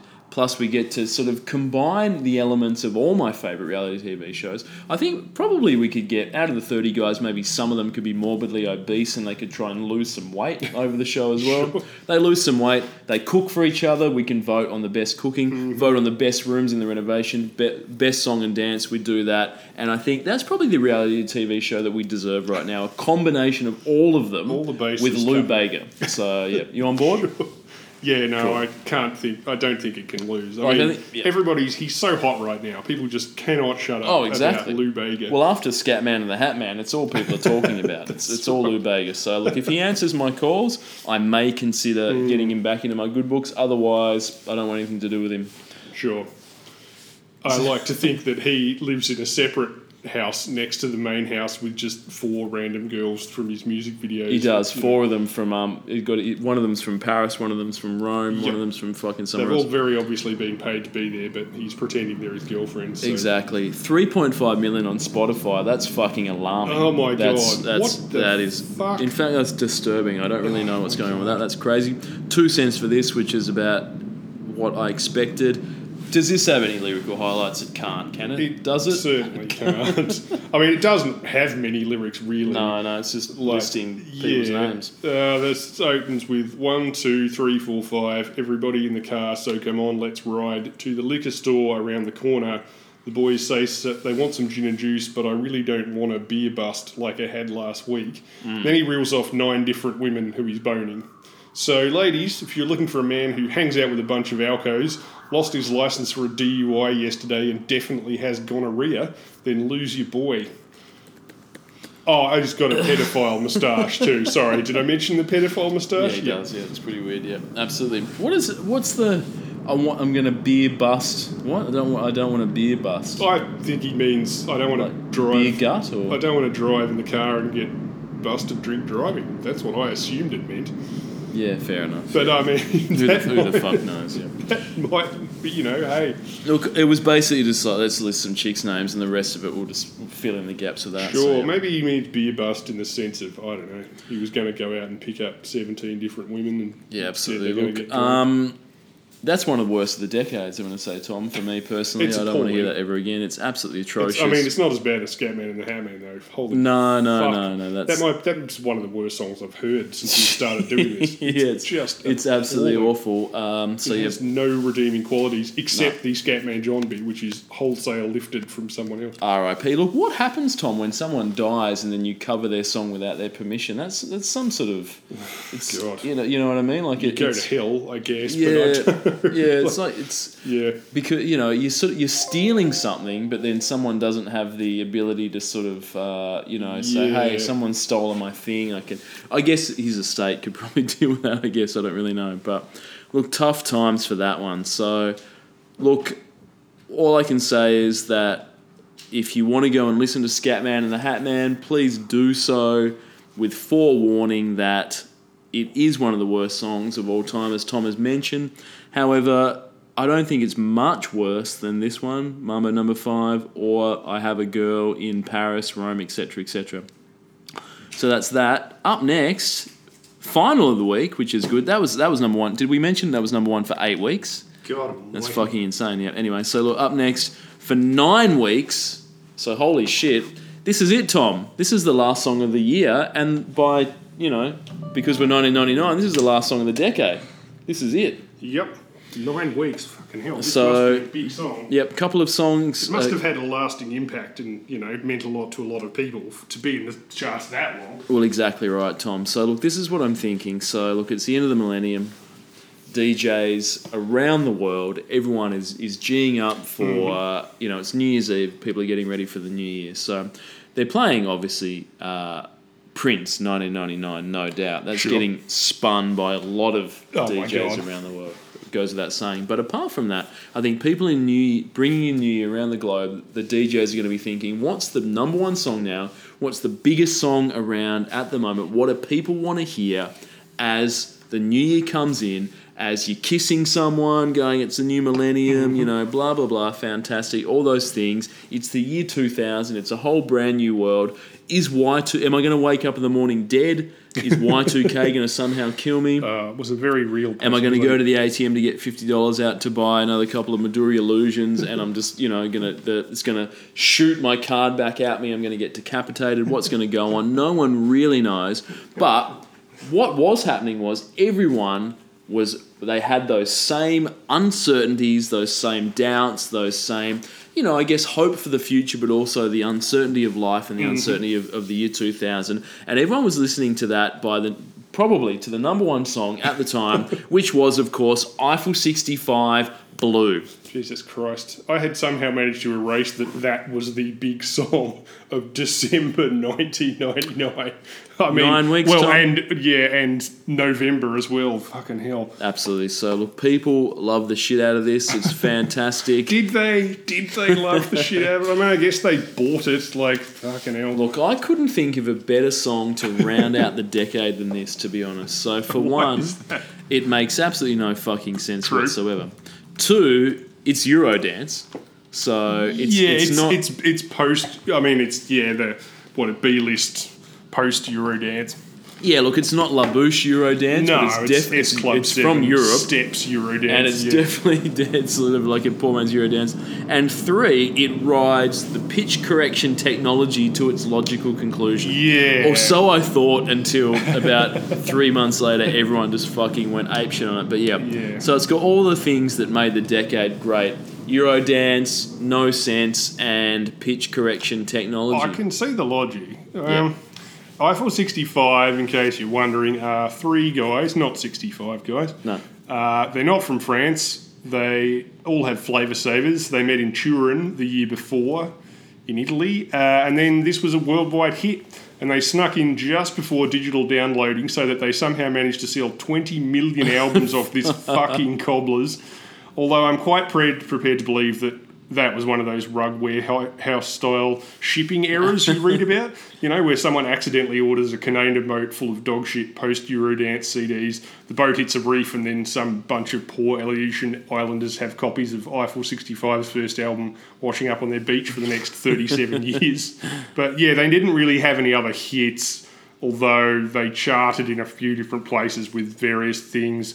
They did a song for UEFA and the Winter Olympics and stuff, and I'm guessing people in Italy bought them, but yeah, I mean, I don't think in my entire life I've ever heard anyone say, I'm an Eiffel 65 fan, or a Lou Bega fan for that matter, but, Probably not. Look, the follow-up 20 million albums off this. There was a follow-up single, Too Much of Heaven. Which was there was, and another one as well called... Too Much of Heaven can keep you underground. Move Your Body. Oh, Move Your Body, and both of them had extreme sums of fortune. Imagine naming a song Move Your Body. That'll do. Absolutely. Look, there's a character in this song, Tom, and the character in the song lives in a world where everything's blue. Sure. His house, his car, his girlfriend... It's all blue. What a world that is now. It's pictured in the video too. He appears in the video, interacts with the band in the video. Yep.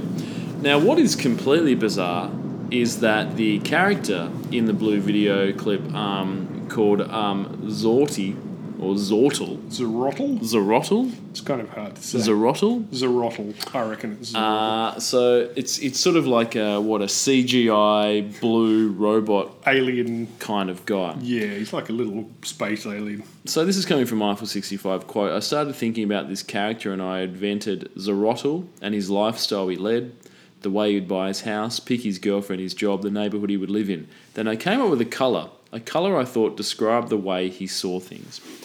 Now, that's fucking stupid. But what's even worse is that Zorottle released a solo single. Oh my God. They let him go solo.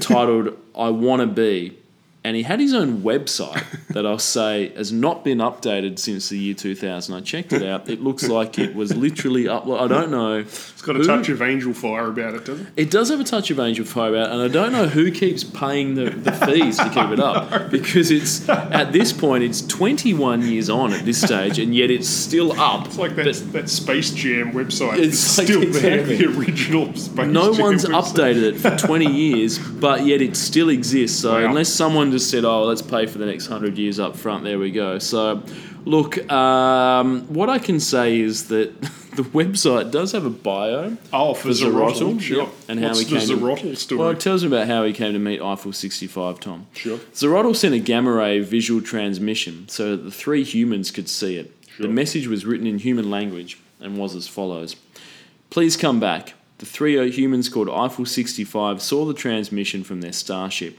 They accepted to listen to the Zerotl message. Hello, human friends. My name's Zerotlo Kyo Sukik 4, but you can call me Zerotl. I'm very sorry for what happened to you, but please let me explain the real story." After having explained the story to Eiffel 65, Zerotl said, we are general peaceful people, and we're in love with science art that you call music. Sure. With your help, would like to learn it and to show you my good intentions, if you allow me. I will go on stage to sing your blue song together with you as a sign of friendship. So that same night, Zerotl went on stage with Eiffel 65. Sure. In that very moment, he understood that yes, music was the form of communication he was looking for, and that he had to travel the galaxy and universe to meet as many different forms of music he could and extract the key to the universal language. Now, what the fuck is that about? And what inspired somebody to write that Well, and then put it onto the website? A number of things occur to you immediately, but one of the first ones that occurs to me is that you've gone to the effort of making up this pile of bullshit, Yeah. and at no point has it occurred to you to go, hang on, if we just met him, he wants to go on stage and sing a song which is about him, that we Yep. wrote about him, having met him. Yep. So it's just a coincidence that we wrote a song about a blue alien Correct. that looks exactly like you and is the same colour as you. Look, there's a few plot holes, Tom, in this story, I think. I think that, I'm looking at this and thinking perhaps this was written after the fact and they've tried to sort of connect this sort of backstory for Zerotl into that. Perhaps Zerotl is not one of those friendly little blue aliens, but he's one of those aliens that can wave his finger and mentally control three guys from Italy who, if we're being honest, don't look like they were about to join any sort of rocket science scholarship program in the first place. But, some of this is in the video, sort of, or at least there's a bunch of munted blue CG alien dudes copy-pasted everywhere.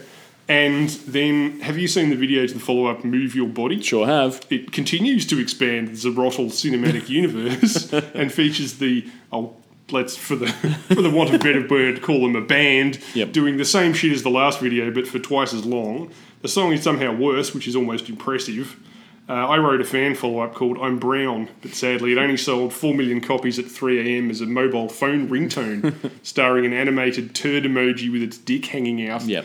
But yeah, so I only made a couple of mil off that, which was a real shame because I thought, I'm Brown could have expanded the cinematic universe even further, perhaps introducing a new race of brown-coloured people, who are at war with... Because in the videos, Zerotl seems to be fighting something, and so do the band, if by fighting you mean that they seem to have been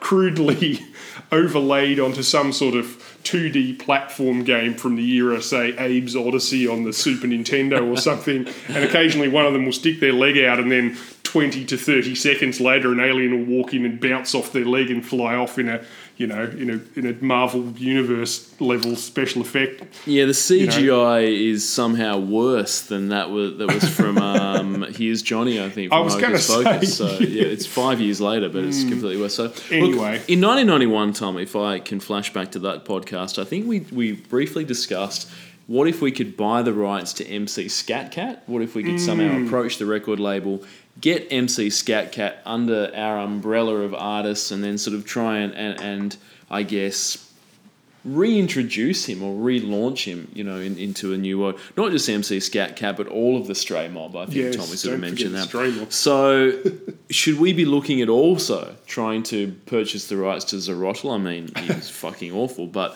that means they should come cheap. And then perhaps trying to relaunch a sort of second coming of Zarottle. Would you like to see an MC Scat Cat Zarottle versus track? Maybe we can just take, say, I don't know, the main part from Scatman John and then get them to sort of do a rap around it. Sure. How does that work? Get Lou Bega to do some auto-tune over the top. Why not? Yeah, absolutely. I mean, everything about the Zarottle character in the website is completely insane to me. I don't really understand it. But look, they sold so many copies, they probably just said to someone in Italy in 1999, just set up a fucking website and write some bullshit.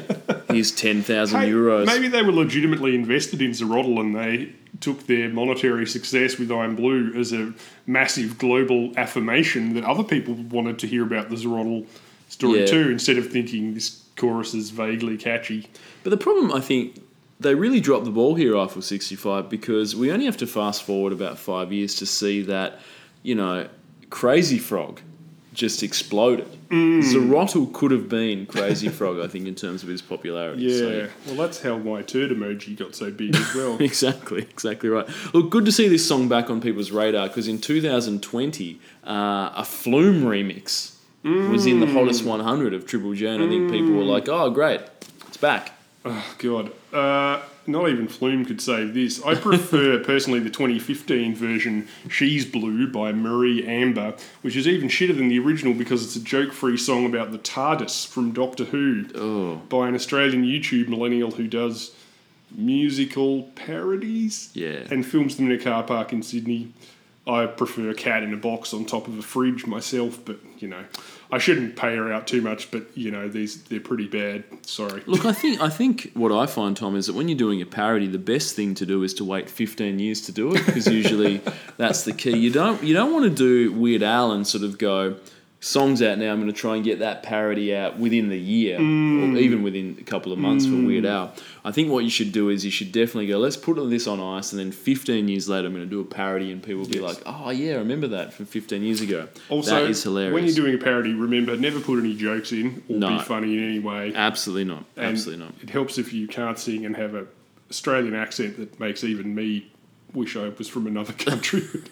Sorry, now I'm just being really mean about some YouTube Look, person. one of the mysteries of this song, Tom, and I think for a long time people sort of, because it's like I'm blue, double dee double, and people didn't know whether it was just the dude going dabba dee dabba da, or whether it was sort of actually saying actual something word, in that gap. And I think one of the rumors was it was like I'm blue, I'm in need of a guy, I'm in need of a I guy. suppose, yeah, I guess. That's one that I heard. That Yeah, people I mean, sort of I'm just suggested, thinking. I'm sure that happened. I'm just trying to imagine if I could think it would sound like that. Probably Maybe doesn't at all, but yeah. Green.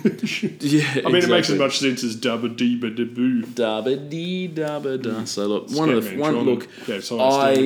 I just cannot think of anything better than it's a new millennium 10, 9, 8. Baba dee dabba dabba da 7 dee dabba da 6. Why didn't someone remix Prince? Why didn't someone fucking remix 1999 by Prince? Jesus. I mean, I guess people probably did and played it in nightclubs and it didn't get to number one in the charts. But look, the thing is, Tom, that as we will learn in the future, Mariah Carey's All I Want for Christmas Is You, every Christmas time, gets back bump. into the charts, gets a bump up. So because of Spotify. So I think if Spotify had existed back then, Prince 1999 probably would have gone straight to the top of the charts. But it didn't, so we're stuck with this. Look, as we mentioned before, Too Much of Heaven didn't do great in Australia. That was a follow-up single.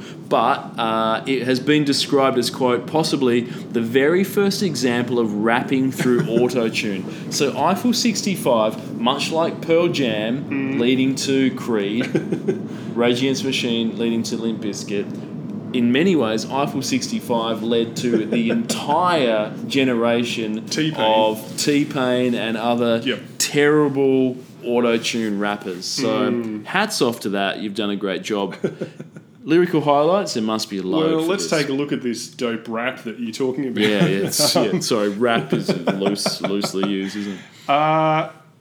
I have a blue house with a blue window. Mm-hmm. Yep. So notice he switched to first person for this bit. We're literally looking through the eyes of Zerottle at this point. I have a blue house with a blue window. Blue is the colour of all that I wear. Blue are the streets and all the trees are too. I have a girlfriend and she is so blue.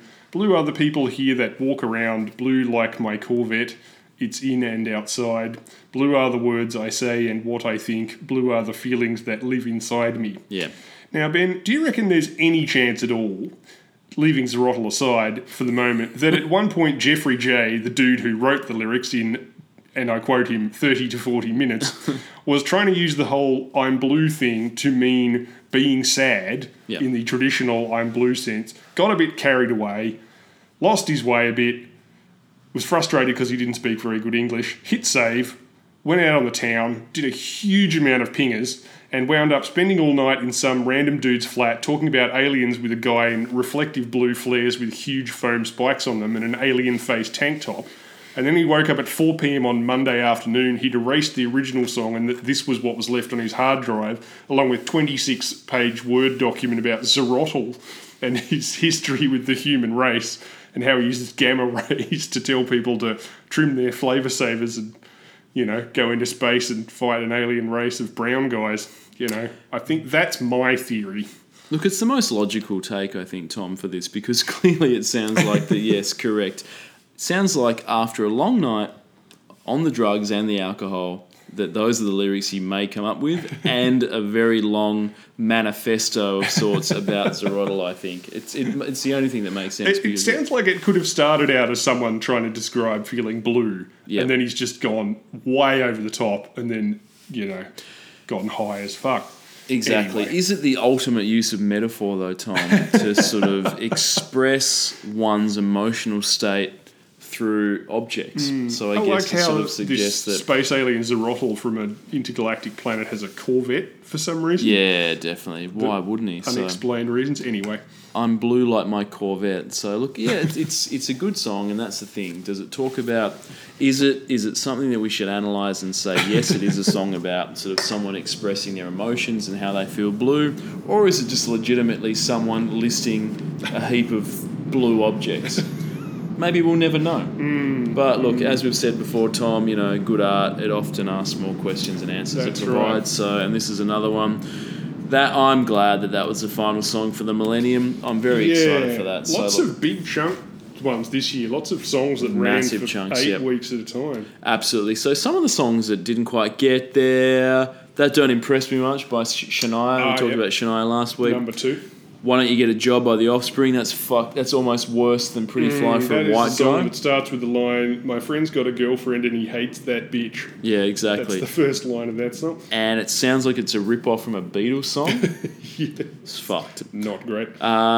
We Like to Party and Boom Boom Boom Boom by the Venga Boys. Now, they're both great. So, Boom Boom songs that were divisible by number 2 were good, we decided, didn't we?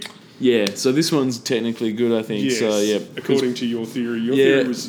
Paul the Carcass was good, and then Boom Boom Boom, I Want You in My Room. Not so good. Not so good, and then...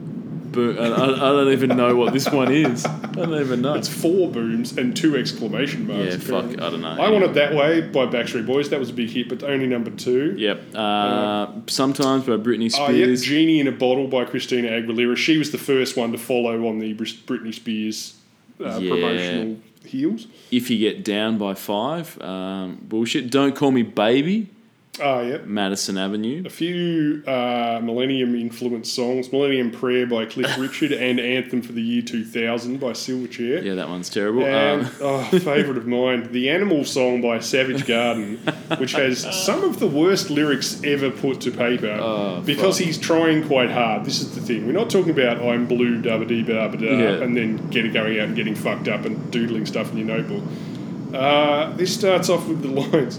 When superstars and cannonballs are running through your head, a television freak show, cops and robbers everywhere, subway makes me nervous, people pushing me too far, I've got to break away, so take my hand now, chorus, because I want to live like animals, careless and free like animals. I want to run through the jungle, the wind in my hair and the sand at my feet.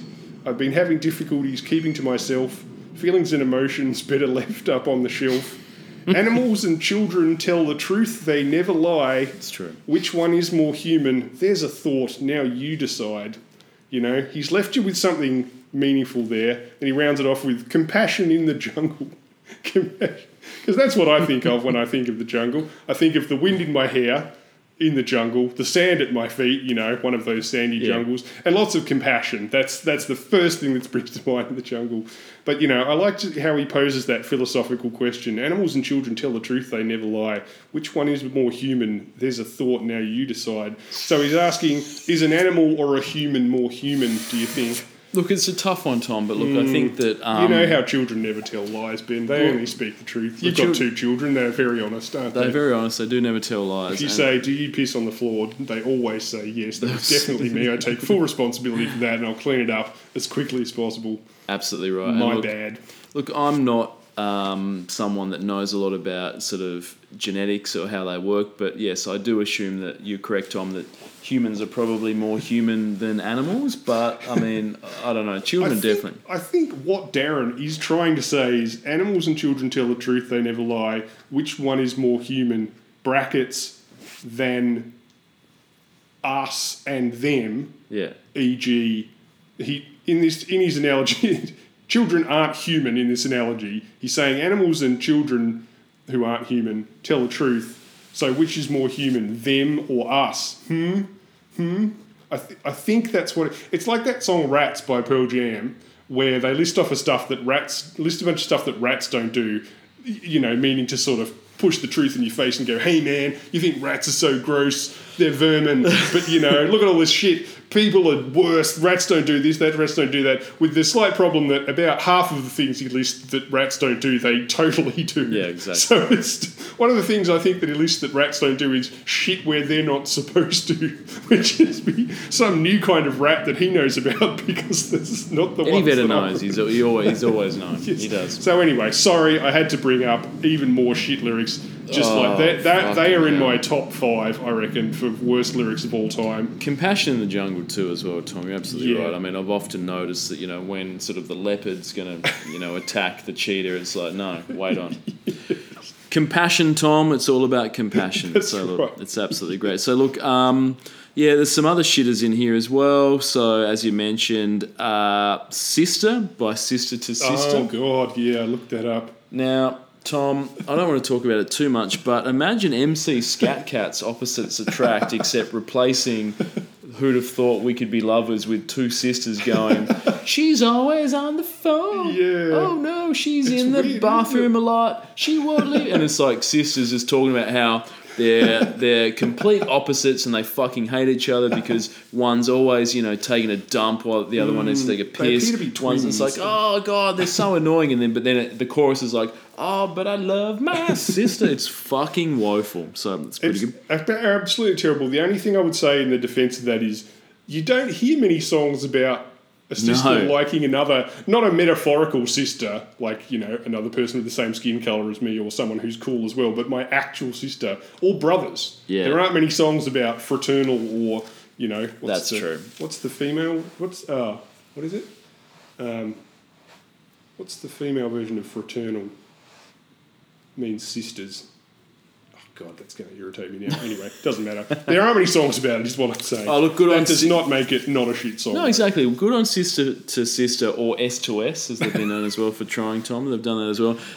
When You're Gone, Bryan Adams and Melanie C. You remember that one? Where they're like, even food don't taste that good. Booze ain't doing what it should. That one's fucked. And I'm glad it only got to number 4 because Bryan Adams had way too many number 1s He this did year. in the 90s. In the 90s. Shit. So, yep.